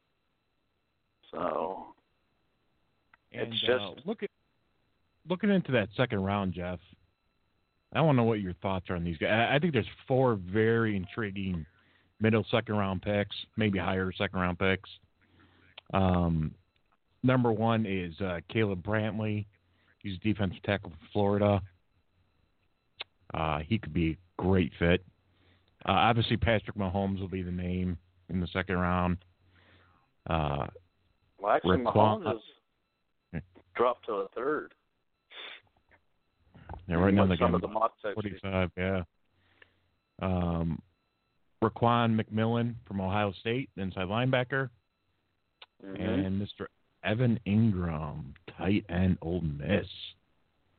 Not a bad tight end. I mean, second round there. I mean, if let's say we don't get Thomas, we get a safety or a corner, and we do need that edge rusher. I mean, I almost would be leaning towards a T.J. Watt. I mean, the kid was solid in the combine. I mean, T.J. Watt to me makes sense for the Niners. I mean, since we passed up his brother for Alden. Yo, Wisconsin boy. Yeah. Yeah, no, definitely. Another guy that we looked, he's dropped on the board, and I can't figure out why. I thought he had a good combine. That was, my boy from Washington, Elijah. Now I'm brain fading. He was a defensive Elijah Quells. Yes. Defensive lineman from Washington. They've had him drop to the third round. I mean, I thought he had a pretty good combine. He was dropping like a fly, and he was a first-round pick early. It was Tease Tabor, the cornerback from Florida. Something happened with him. Because now he's almost at the bottom of the second round. I was like, whoa. Yeah. Yeah, something happened there. I have to do a little back check on that. Yeah. I mean, I love a lot of guys in the second round. Malik McDowell, another defensive tackle from Michigan State. DeMarcus Walker, another edge guy from Florida State. Yeah. Gerard Davis, outside linebacker from Florida. You see where I'm going with these teams, oh yeah. Yeah, you're headed defense. Yeah. I mean, and there's nothing wrong with that. Like, I mean, let's say we don't get a safety in the first round. Buddy Baker from Washington. I mean, he could be there. You've got so many options in round 2 to look for. I mean, like, I've told you, Brian, straight up, I've had a hard time with this year's draft class. I mean, because honestly, after Garrett, there is, I don't think the drop-off's as much now with what Thomas showed at the combine and what he starts showing up on film. But there's still a drop. And I haven't seen a drop like this in a long time from a first number 1 pick to a number 2 pick that I can recall. Yep. You got that right. So, it's just a tough class. So Kyle is they're saying Kyle's looking for elite, effortless thrower in the draft, which we all know is Mahomes. Do you think that they're going to draft him? I think if Cousins is not in the picture, I think Mahomes is his guy. Gunslinger, with a little work. Like I said, 2 to 3 years. Pro Bowl caliber quarterback, I think, especially with Kyle. I mean, I don't think there's a doubt in that. I would agree with that, but I would also look in a later round somebody that, Chad Kelly, that you can get even cheaper to sit. Because he's like the guy Brett said earlier, he's got a cannon for an arm. And coming off an injury. So don't be surprised at Brad Kaya either. If he starts dropping in that 4th to 5th round range, I could see it. Yeah. I mean, possibly, yeah. I mean, he could. I'm just not sold on him. I mean, he could be there. I mean, if you want a guy with a solid arm that, is possibly just a few years out of being, one of the good, great quarterbacks or a good quarterback for a franchise, top 15 quarterback, pretty much what you look for as a quarterback. You can sit here and think of somebody like a Cooper Rush from Central Michigan, or even a Bart Houston from Wisconsin. They're not really. Right. They can sit there. I mean, they had decent arm strengths and stuff. So, well, here's the thing. Let's talk about this Myles Garrett thing. Okay, if Cleveland royally f's this up, and we talked about if for some reason, I don't know why they would pass on him. Maybe because of the things that Myles Garrett said about Cleveland, maybe. But if he drops in that'd second, still be stupid. It'd still be. I say whatever you want. You're coming to play for my team. Yeah. If he goes down second, guys, I am taking all phone calls. And I told Jet the same thing. I would ask for 3 number 1 picks for that guy. Oh, I told you, Brian, on the same thing. I would sign the guy's name to a piece of paper, have my guy standing at the stage within 10 seconds of our pick going up, and just have him hold the paper up and have the camera go to and say, "You've got 4 minutes and 45 seconds to make me an offer." And just have him stand there with the paper in his hand until a trade offer is accepted. And if it's not accepted or nobody wants to make the deal, you turn it in. Simple. Hey guys, I'm going to bring somebody in. I'm going to bring in Ryan. Ryan! How's it going, buddy? How you doing, buddy? Good. How are you? I'm good. I was just at work there. I saw Dina make a post on the site, and I thought I'd call in and see how everybody's doing. We were talking about you earlier, actually. Yeah. Your ears must have been ringing. They must have been. They must have been ringing. I was telling them, obviously, about your post the other day, which I thought was hilarious. And, about drafting all these quarterbacks and, all the rumors, the rumor mill. Yeah, it's just funny. The rumor mill. All these sources and all these rumors about 49ers being interested in this quarterback and that quarterback. But it sounds like we were going to have 14 of them on the roster when the training camp started. But you know how that works.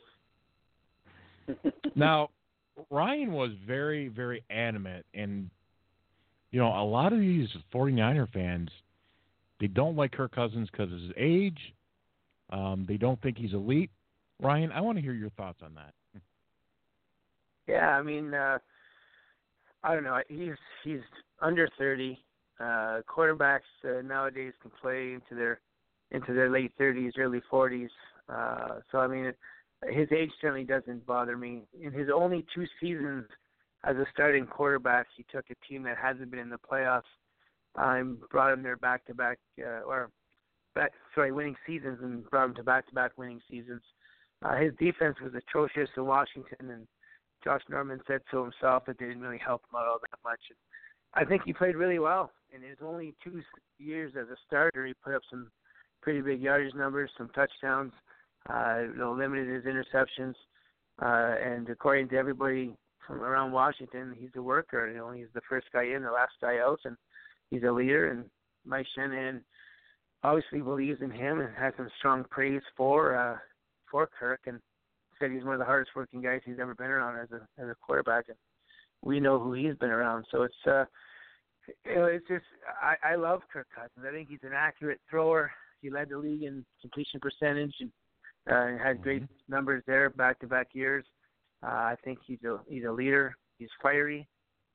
Says the right things, does the right things. I mean, I love Kirk Cousins, and I think if we have a chance to, if Washington finally wakes up and does the right thing and bites the bullet, even though they don't really care for the Shanahans, but, they got to get something for Cousins. They can't let him walk next year for nothing. So I don't think that sag is over yet. I think there's a chance that we can still get him, and hoping it's done sooner than later. And I'm sure both teams want an answer before the draft starts. So I love Kirk, and I hope he's a 49er 2017.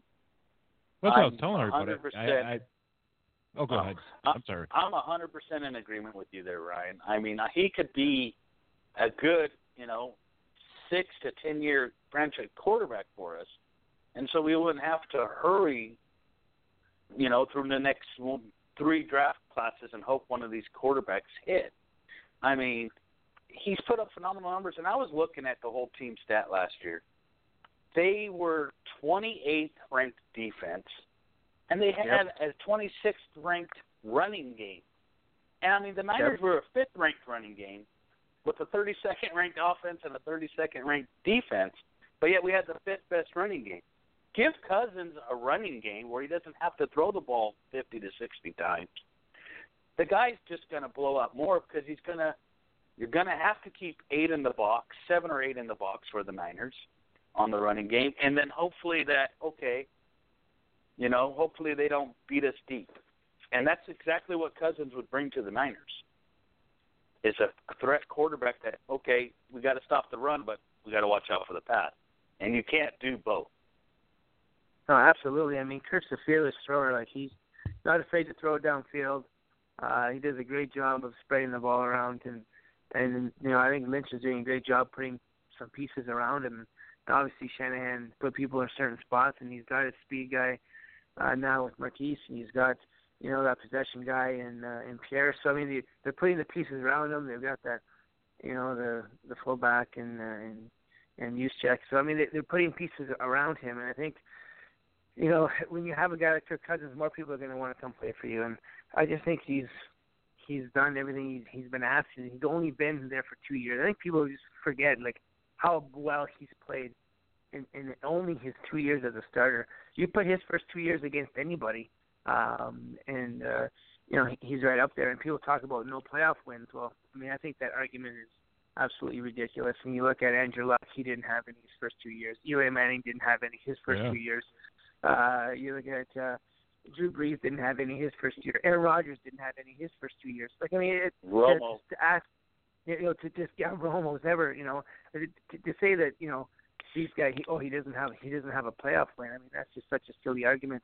It's only his first 2 years as a starter, and we all see what Shanahan has done to quarterbacks and how and what he's done with Matt Ryan, and to bring Kirk in. The 49er fans, we've always had a quarterback controversy. Who's better, Cap or Smith, and who's better? The argument would be over. We'll have a Pro Bowl caliber QB for the next 6 to 8 years, and we can concentrate on everything else. And in this league, I mean, we've seen it. Dallas turned things around from a 3-win or 4-win season to competing in the playoffs. There's nothing to say that the 49ers, with their offensive line, their run game, and improved defense, can't do the exact same thing with a Pro Bowl quarterback. So I think it's a no-brainer. And then one last thing in regards to him is people are saying he's not worth the first-round pick, or he's not worth those picks. Well, those picks are used to acquire talent, and he's a guaranteed. He's already proven that he can do it at the next level. These other guys are risks, and when we're talking about quarterbacks, say taken with the second pick, or if we trade back and maybe take a quarterback, or even in the second round, those are high picks that rarely meet their expectations, and it's a gamble. So do we want to take that pick and use it on a Pro Bowler that we're going to have for the next 6 to 8 years, or do you want to take that pick a quarterback and hope he ends up his talents translate to the next level? I think it's a no-brainer. If you can take Cousins, I think he's worth 2 first-round picks. But I don't want to really discuss that. But he's great. He's great. Well, I mean that's the thing. Everyone's like, "Oh, he's not worth those 2 first-round picks." Yeah, he is. Name me the top 10 quarterbacks in the NFL. There isn't. You could probably name 6, maybe 7, and then it's like, okay, well, they drop off. I mean, at one time you could name top 10 quarterbacks without a problem. These days, it's hard to find a quarterback that's a real franchise quarterback, and there just isn't. There isn't. That's right. And that was my whole fight, with the 49er fans. It's just like any kind of business. For example, you even take baseball. Prospects. They're just prospects. That's all they are. They could. And Ryan, how many times have we picked first-round talents that turned into nothing? Exactly. Okay. And you know what, Brian? I mean, people talk. Yeah, exactly. And people talk about potential, and that's all that first-round picks are and draft picks are. Their potential. Well, potential means you haven't done shit yet, right? And we got Kirk Cousins, who's already proven he can do it. So I mean, to me, it's a no-brainer. But trying to speak to our fans, it's kind of challenging at times to try to get that across. But but you hit it right on the head. Yeah. No, absolutely. It's so true. I mean, I'm right there with you. I'd gladly give up this year's first-round pick for Cousins. I mean, it's a no-brainer to me. I mean, you got a franchise quarterback there. Who else in this league has thrown for 9,000 yards in 2 seasons? I mean, that is crazy, and it just goes to show that the Shanahans knew what they were talking about when they came out and said, "We rather have had Kirk Cousins than RG3." Well, RG3 right now is not with the team. He's hardly played, and Kirk Cousins is a Pro Bowler. That just shows the Shanahans the talent that they have on scouting players. I mean, it's ridiculous for anybody to think, oh, this guy can't do this or he's not worth that. I'm sorry, I've been wanting Kyle Shanahan before Jim Harbaugh, just because I know what he's based off and what he has done. And to me, it's a no-brainer. Gladly give it up. Yep. No, absolutely. Absolutely. Well, I think we... What do you think of Brian? What do you guys think of the pickup so far? I mean, I think most fans are pretty excited about the job that Lynch and Shanahan are doing so far with their pickups. But I mean, it's like exactly, right? It's like every time you turn around, it's like, really, they got this guy, really, they got that guy, and we're not spending a lot of money on these guys. I mean, you look at the jobs they're doing. To use a Harbaugh'ism, it's all like it's A++, man. It's all good stuff. Well, that's like, the wide receivers. Everyone's like, oh, they should have picked a better wide receiver. You looked at the wide receivers. Besides for, obviously, Pryor, all the rest of the free agents had issues. You looked at the Josh Gordons. You looked at Jeffries, who just come off the pet incident. I mean, you had all these guys, Deshaun Jackson. Did you want to take him in the locker room? Obviously issues are there. And you said Garcon was the guy. He was the cleanest guy. He probably had the best, route running. It was a no-brainer, I thought. And I loved it. Yeah, I look back because I wanted to. People kept talking about Cousins' game against the Giants and how he didn't step up, and so I went back and I watched that game on NFL Game Pass. And the guy that stuck out, I mean, Cousins didn't play bad, by the way, but the guy who stuck out in that game was Garcon. And that guy, it didn't matter if you threw him a screen. He took that one screen in the fourth quarter and put his team in position. And it didn't matter what kind of pass you threw him. He caught everything in sight. He made all the blocks. He stuck out. And right after that, I watched that game and went right on Facebook and I said, after watching that game, there's one guy we need to get. It's Pierre Garcon. And sure enough, we ended up picking him up. But he's a beast. And he reminds me of a younger Anquan Bolden. He does everything well. Exactly. He catches everything. He's a little bit quicker. He's a little bit faster because he is younger. But he's got Bolden written all over him. And I loved watching him play in that game. I mean, the Niners have signed 12 people, including today, and still have $80 million in cap space. That is phenomenal work. And the roster, like I said in the show earlier, has nothing but done a big improvement from what we've had the last 2 years. I just think it's phenomenal work. I agree. I want to ask you something, Ryan. It's hard to say it was 2-14 in the season, but Joshua Garnett, how did you think he played at the end of the season?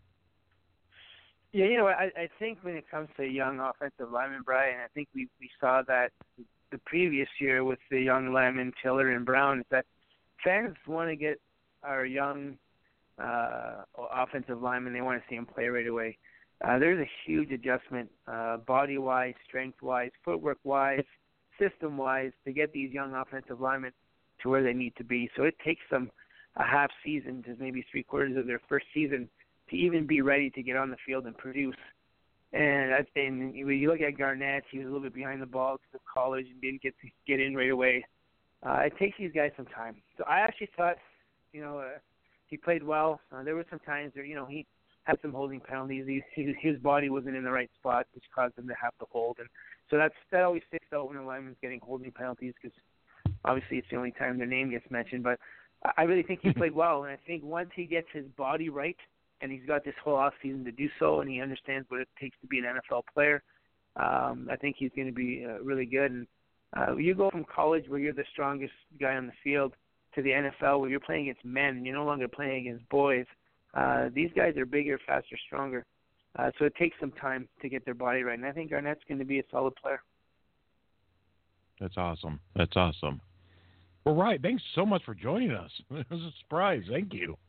Thanks for calling in. I just thought I'd pop in and say hi, and I love the show, and you guys always do a great job. So I just wanted to chime in and see what you guys were talking about. So. Thanks for having me. Right. All right. Yeah, we'll talk to you guys. Take care. Take care, friend. All right. Talk to you soon. Bye. It was Mr. Ryan. Awesome. Awesome to have him on again. Very cool. Very cool. And so, Jeff, do we have anything lined up this week? Anything else going on you like to talk about? No? That's okay. That's okay. Oh, I'm here. Oh, there you are. Yeah.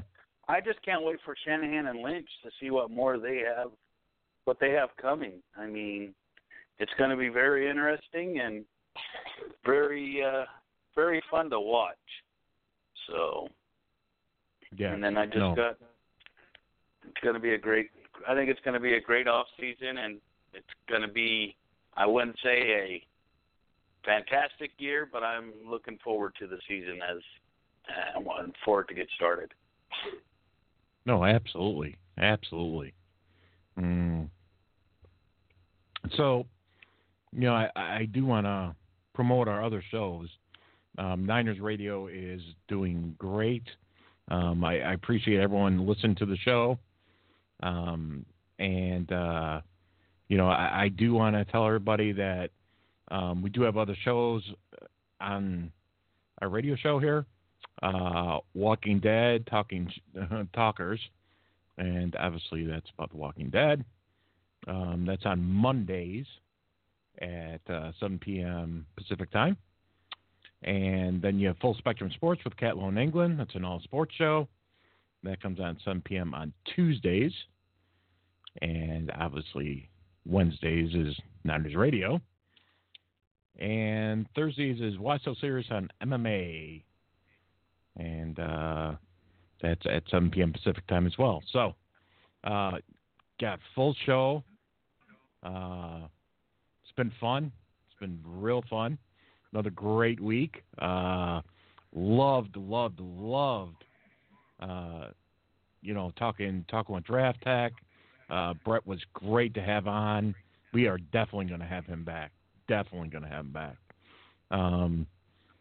you got any shouts out or anything before we sign off?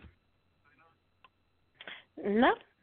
There's not really a lot going around. I don't have any. Yeah, it's hard in the off season. It's hard to do that. Yeah, it's quiet right now. Yeah. I mean, we can give a shout out to to Jamie and Dennis and Derek and Eric Davis, all the guys that come on, and they're so good about it when I ask them, hey, guys, willing to come on? And Tony Parrish. Tony Parrish, actually, he's in Hong Kong right now doing a TV show, filming for a TV show. Yeah, so we're going to check that out. I'm waiting for him to get back. Yeah, when he gets back, he's going to come back to the show and tell us a little bit about that trip. He's been all over. He was in Japan for a little while, and now Hong Kong. So that'll be kind of fun. Crazy. That guy still looks like he can play. I don't care what he says. He still looks like he's Doesn't he? suited up. Mm-hmm. He looks like he'd be mean, too. I'm like, whoa. My lordy. Mm. Jeez. And then we got Bubba Paris. Bubba Paris. We're going to get him on eventually. I'm still getting him. I talked to him, and he thumbs up me. And I'm like, one of these days, I'm going to get him to come on the show. Just keep at him. Yes. I'll get him. Absolutely. Absolutely. We got to get him on. Absolutely. So, well, with that being said, this is Brian, your host from Niners Radio. And we have the beautiful Dina. And Jeff. And we'll be back. And I appreciate everyone listening to Niners Radio. And remember, you can always re-listen to it on iTunes. And that is under Dock of the Bay Sports. And you will find all the rest of our shows. Or you can go to www.ninersradio.com. And you can re-listen to it anytime you want. Usually takes an hour after we go live, but you can listen to it anytime you would like. And I appreciate all the Niner fans for listening. And you never know what the next move is going to be. You never know. So, with that being said, we will see you guys next time here on Niners Radio on Dock of the Bay Sports.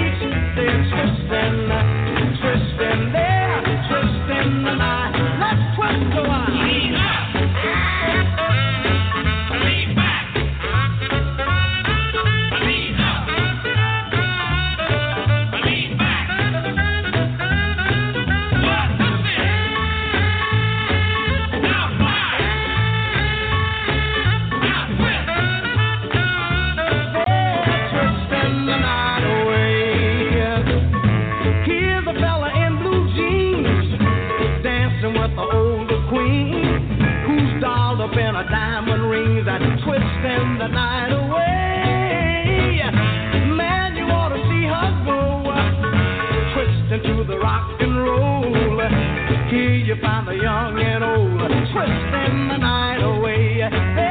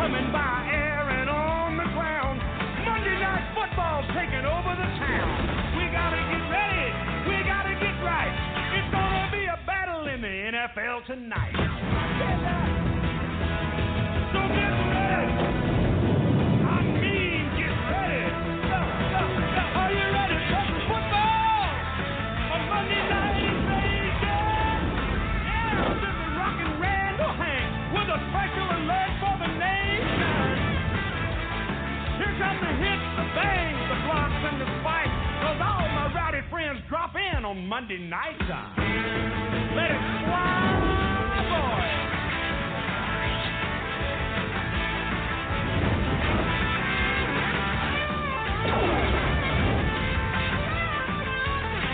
This is our finest hour. Well, sir, this usually takes about 3 hours. Now they're ready for action across the land. The boys in the trenches, the fans in the stands. Sounds like thunder when they snap the ball. The bats blast through a hole in the wall. Receivers rocket on down the line. The defense covers at pressure time. The guys with cannons, the way they throw. ABC's got the most explosive go. Are you ready for some football? A Monday night party? Yes, sir, this is Hank, and my mission is to get this whole thing started. Get those helmets flashing, the crowd is tight, 'cause all my rowdy friends are back for Monday night. Yeah, everybody in the house. This is the biggest party, man. We got Frank and Al and Dan. They're gonna get it kick-started. Man and the crew all set. It's the time that is right. All my rowdy friends are here on Monday night.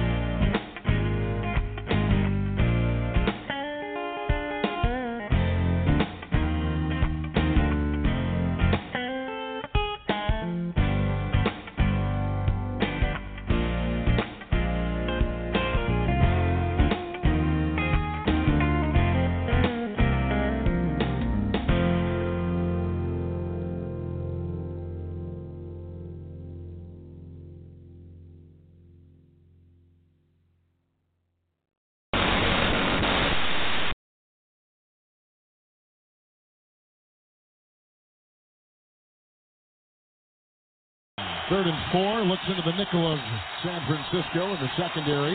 Hey, somebody has run out on the field. Some goofball in a hat and a red shirt. Now he takes off the shirt. He's running down the middle by the 50. He's at the 30. He's bare-chested and banging his chest. Now he runs the opposite way. He runs to the 50. He runs to the 40. The guy is drunk, but there he goes. The 20. They're chasing him. They're not going to get him. Waving his arms, bare-chested. Somebody stop Look that out, man. here comes the blue coat, Oh, Kevin. they got him. Here They're comes coming the blue from the coat. left. Oh, and they tackle him at the 40-yard line. Oh, that was the most exciting thing to happen tonight. I tell you what, that was a great call on your part. That was a great call. All right, I'm ready for the last 11:31 now, Kevin. Let's go. Look at the police. They've surrounded this man like he is... like he's just robbed a bank. I tell you what, he got a whole lap in before they got him. I mean, that was pretty good. I expected him to go down much sooner. Yeah. But I hope it was worth it, my friend, because you've got a night in the clink coming up.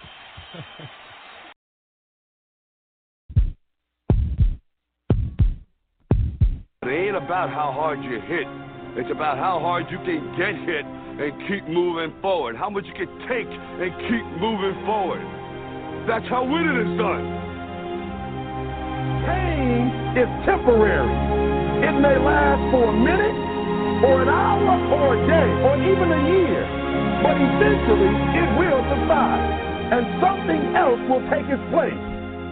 If I quit, however, it will last forever.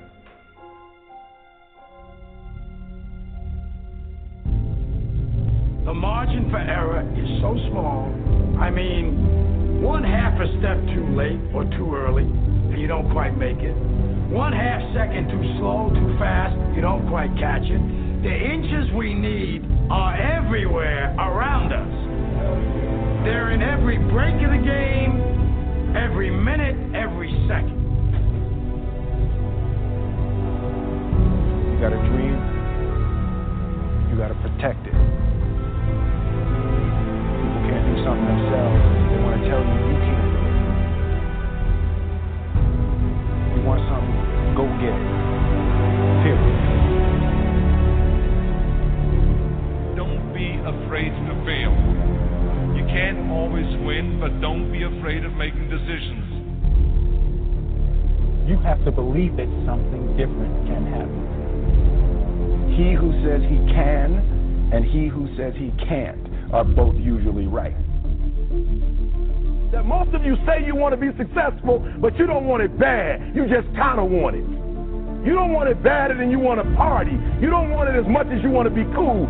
Most of you don't want success as much as you want to sleep. Our deepest fear is not that we are inadequate. Our deepest fear is that we are powerful beyond measure.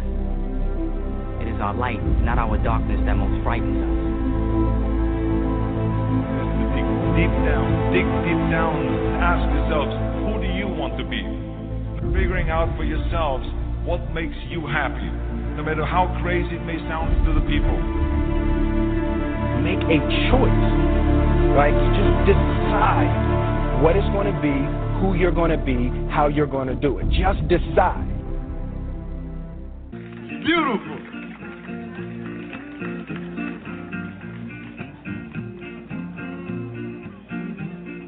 Sitting in the morning sun, I'll be sitting when the evening comes, watching the ships roll in, then I watch them roll away again. Sitting on the dock of the bay, watching the tide roll away. Thank you. Sitting on the dock of the bay, wasting time. Hey, hey, thanks now. I left my home in Georgia, headed for that Frisco Bay. I had nothing to live for, look like nothing gonna come my way. Oh, I'm just sitting on the dock of the bay, watching the tide roll away. Oh, I'm sitting on the dock of the bay, wasting time. I left my home in Georgia, headed for the Frisco Bay. I have nothing to live for. Thank you. Nothing's gonna come my way. Sitting on the dock of the bay, all time roll away. Sitting on the dock of the bay, wasting time. Hey, hey, thank you. Look like nothing's gonna change. Thank you, thank you. Everything still remains the same. I can't do what they people tell me to think, so I guess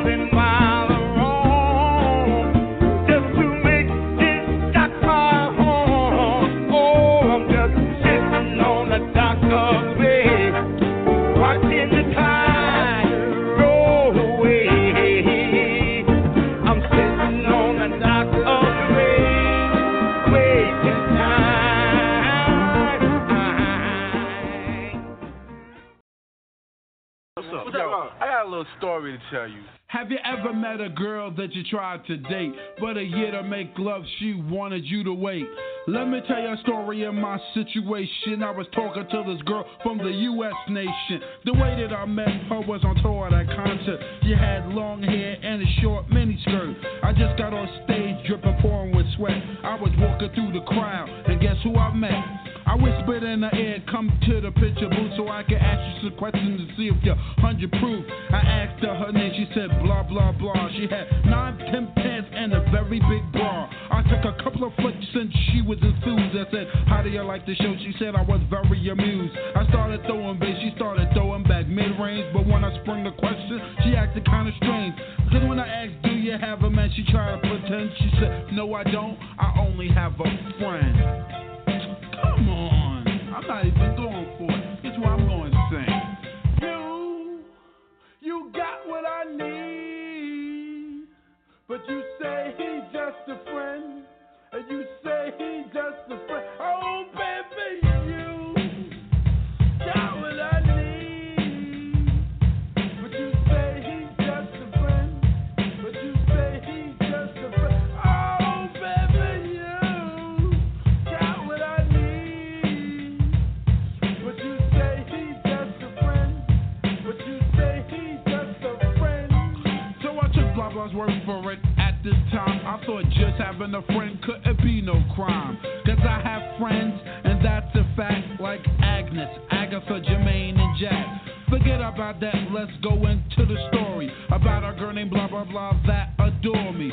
So we started talking, getting familiar, spending a lot of time so we can build a relationship or some understanding how it's gonna be in the future. We was planning, everything sounded so dandy and sweet. I had no idea I was in for a treat. After this was established, everything was cool. The tour was over and she went back to school. I called every day to see how she was doing. Every time that I called her, it seemed something was brewing. I called the room, and got picked up, and then I called again. I said, yo, who is that?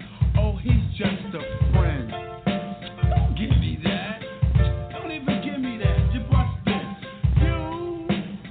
You got what I need, but you say he's just a friend, and you say he's just a friend. Oh, baby, you got what I need, but you say he's just a friend, but you say he's just a friend. Oh, baby, you got what I need, but you say he's just a friend, but you say he's just a friend.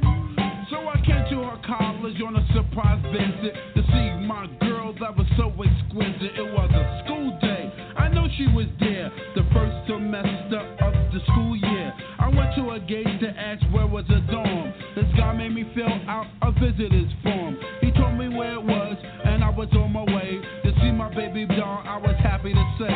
I arrived in front of the dormitory. Yo, could you tell me where is door 3? They showed me where it was. For the moment, I didn't know I was in for such an event. So I came to a room and opened the door. Oh, snap! Guess what I saw? I felt a tongue kissing my girl in the mouth. I was so in shock, my heart went down south. So please listen to the message that I sent.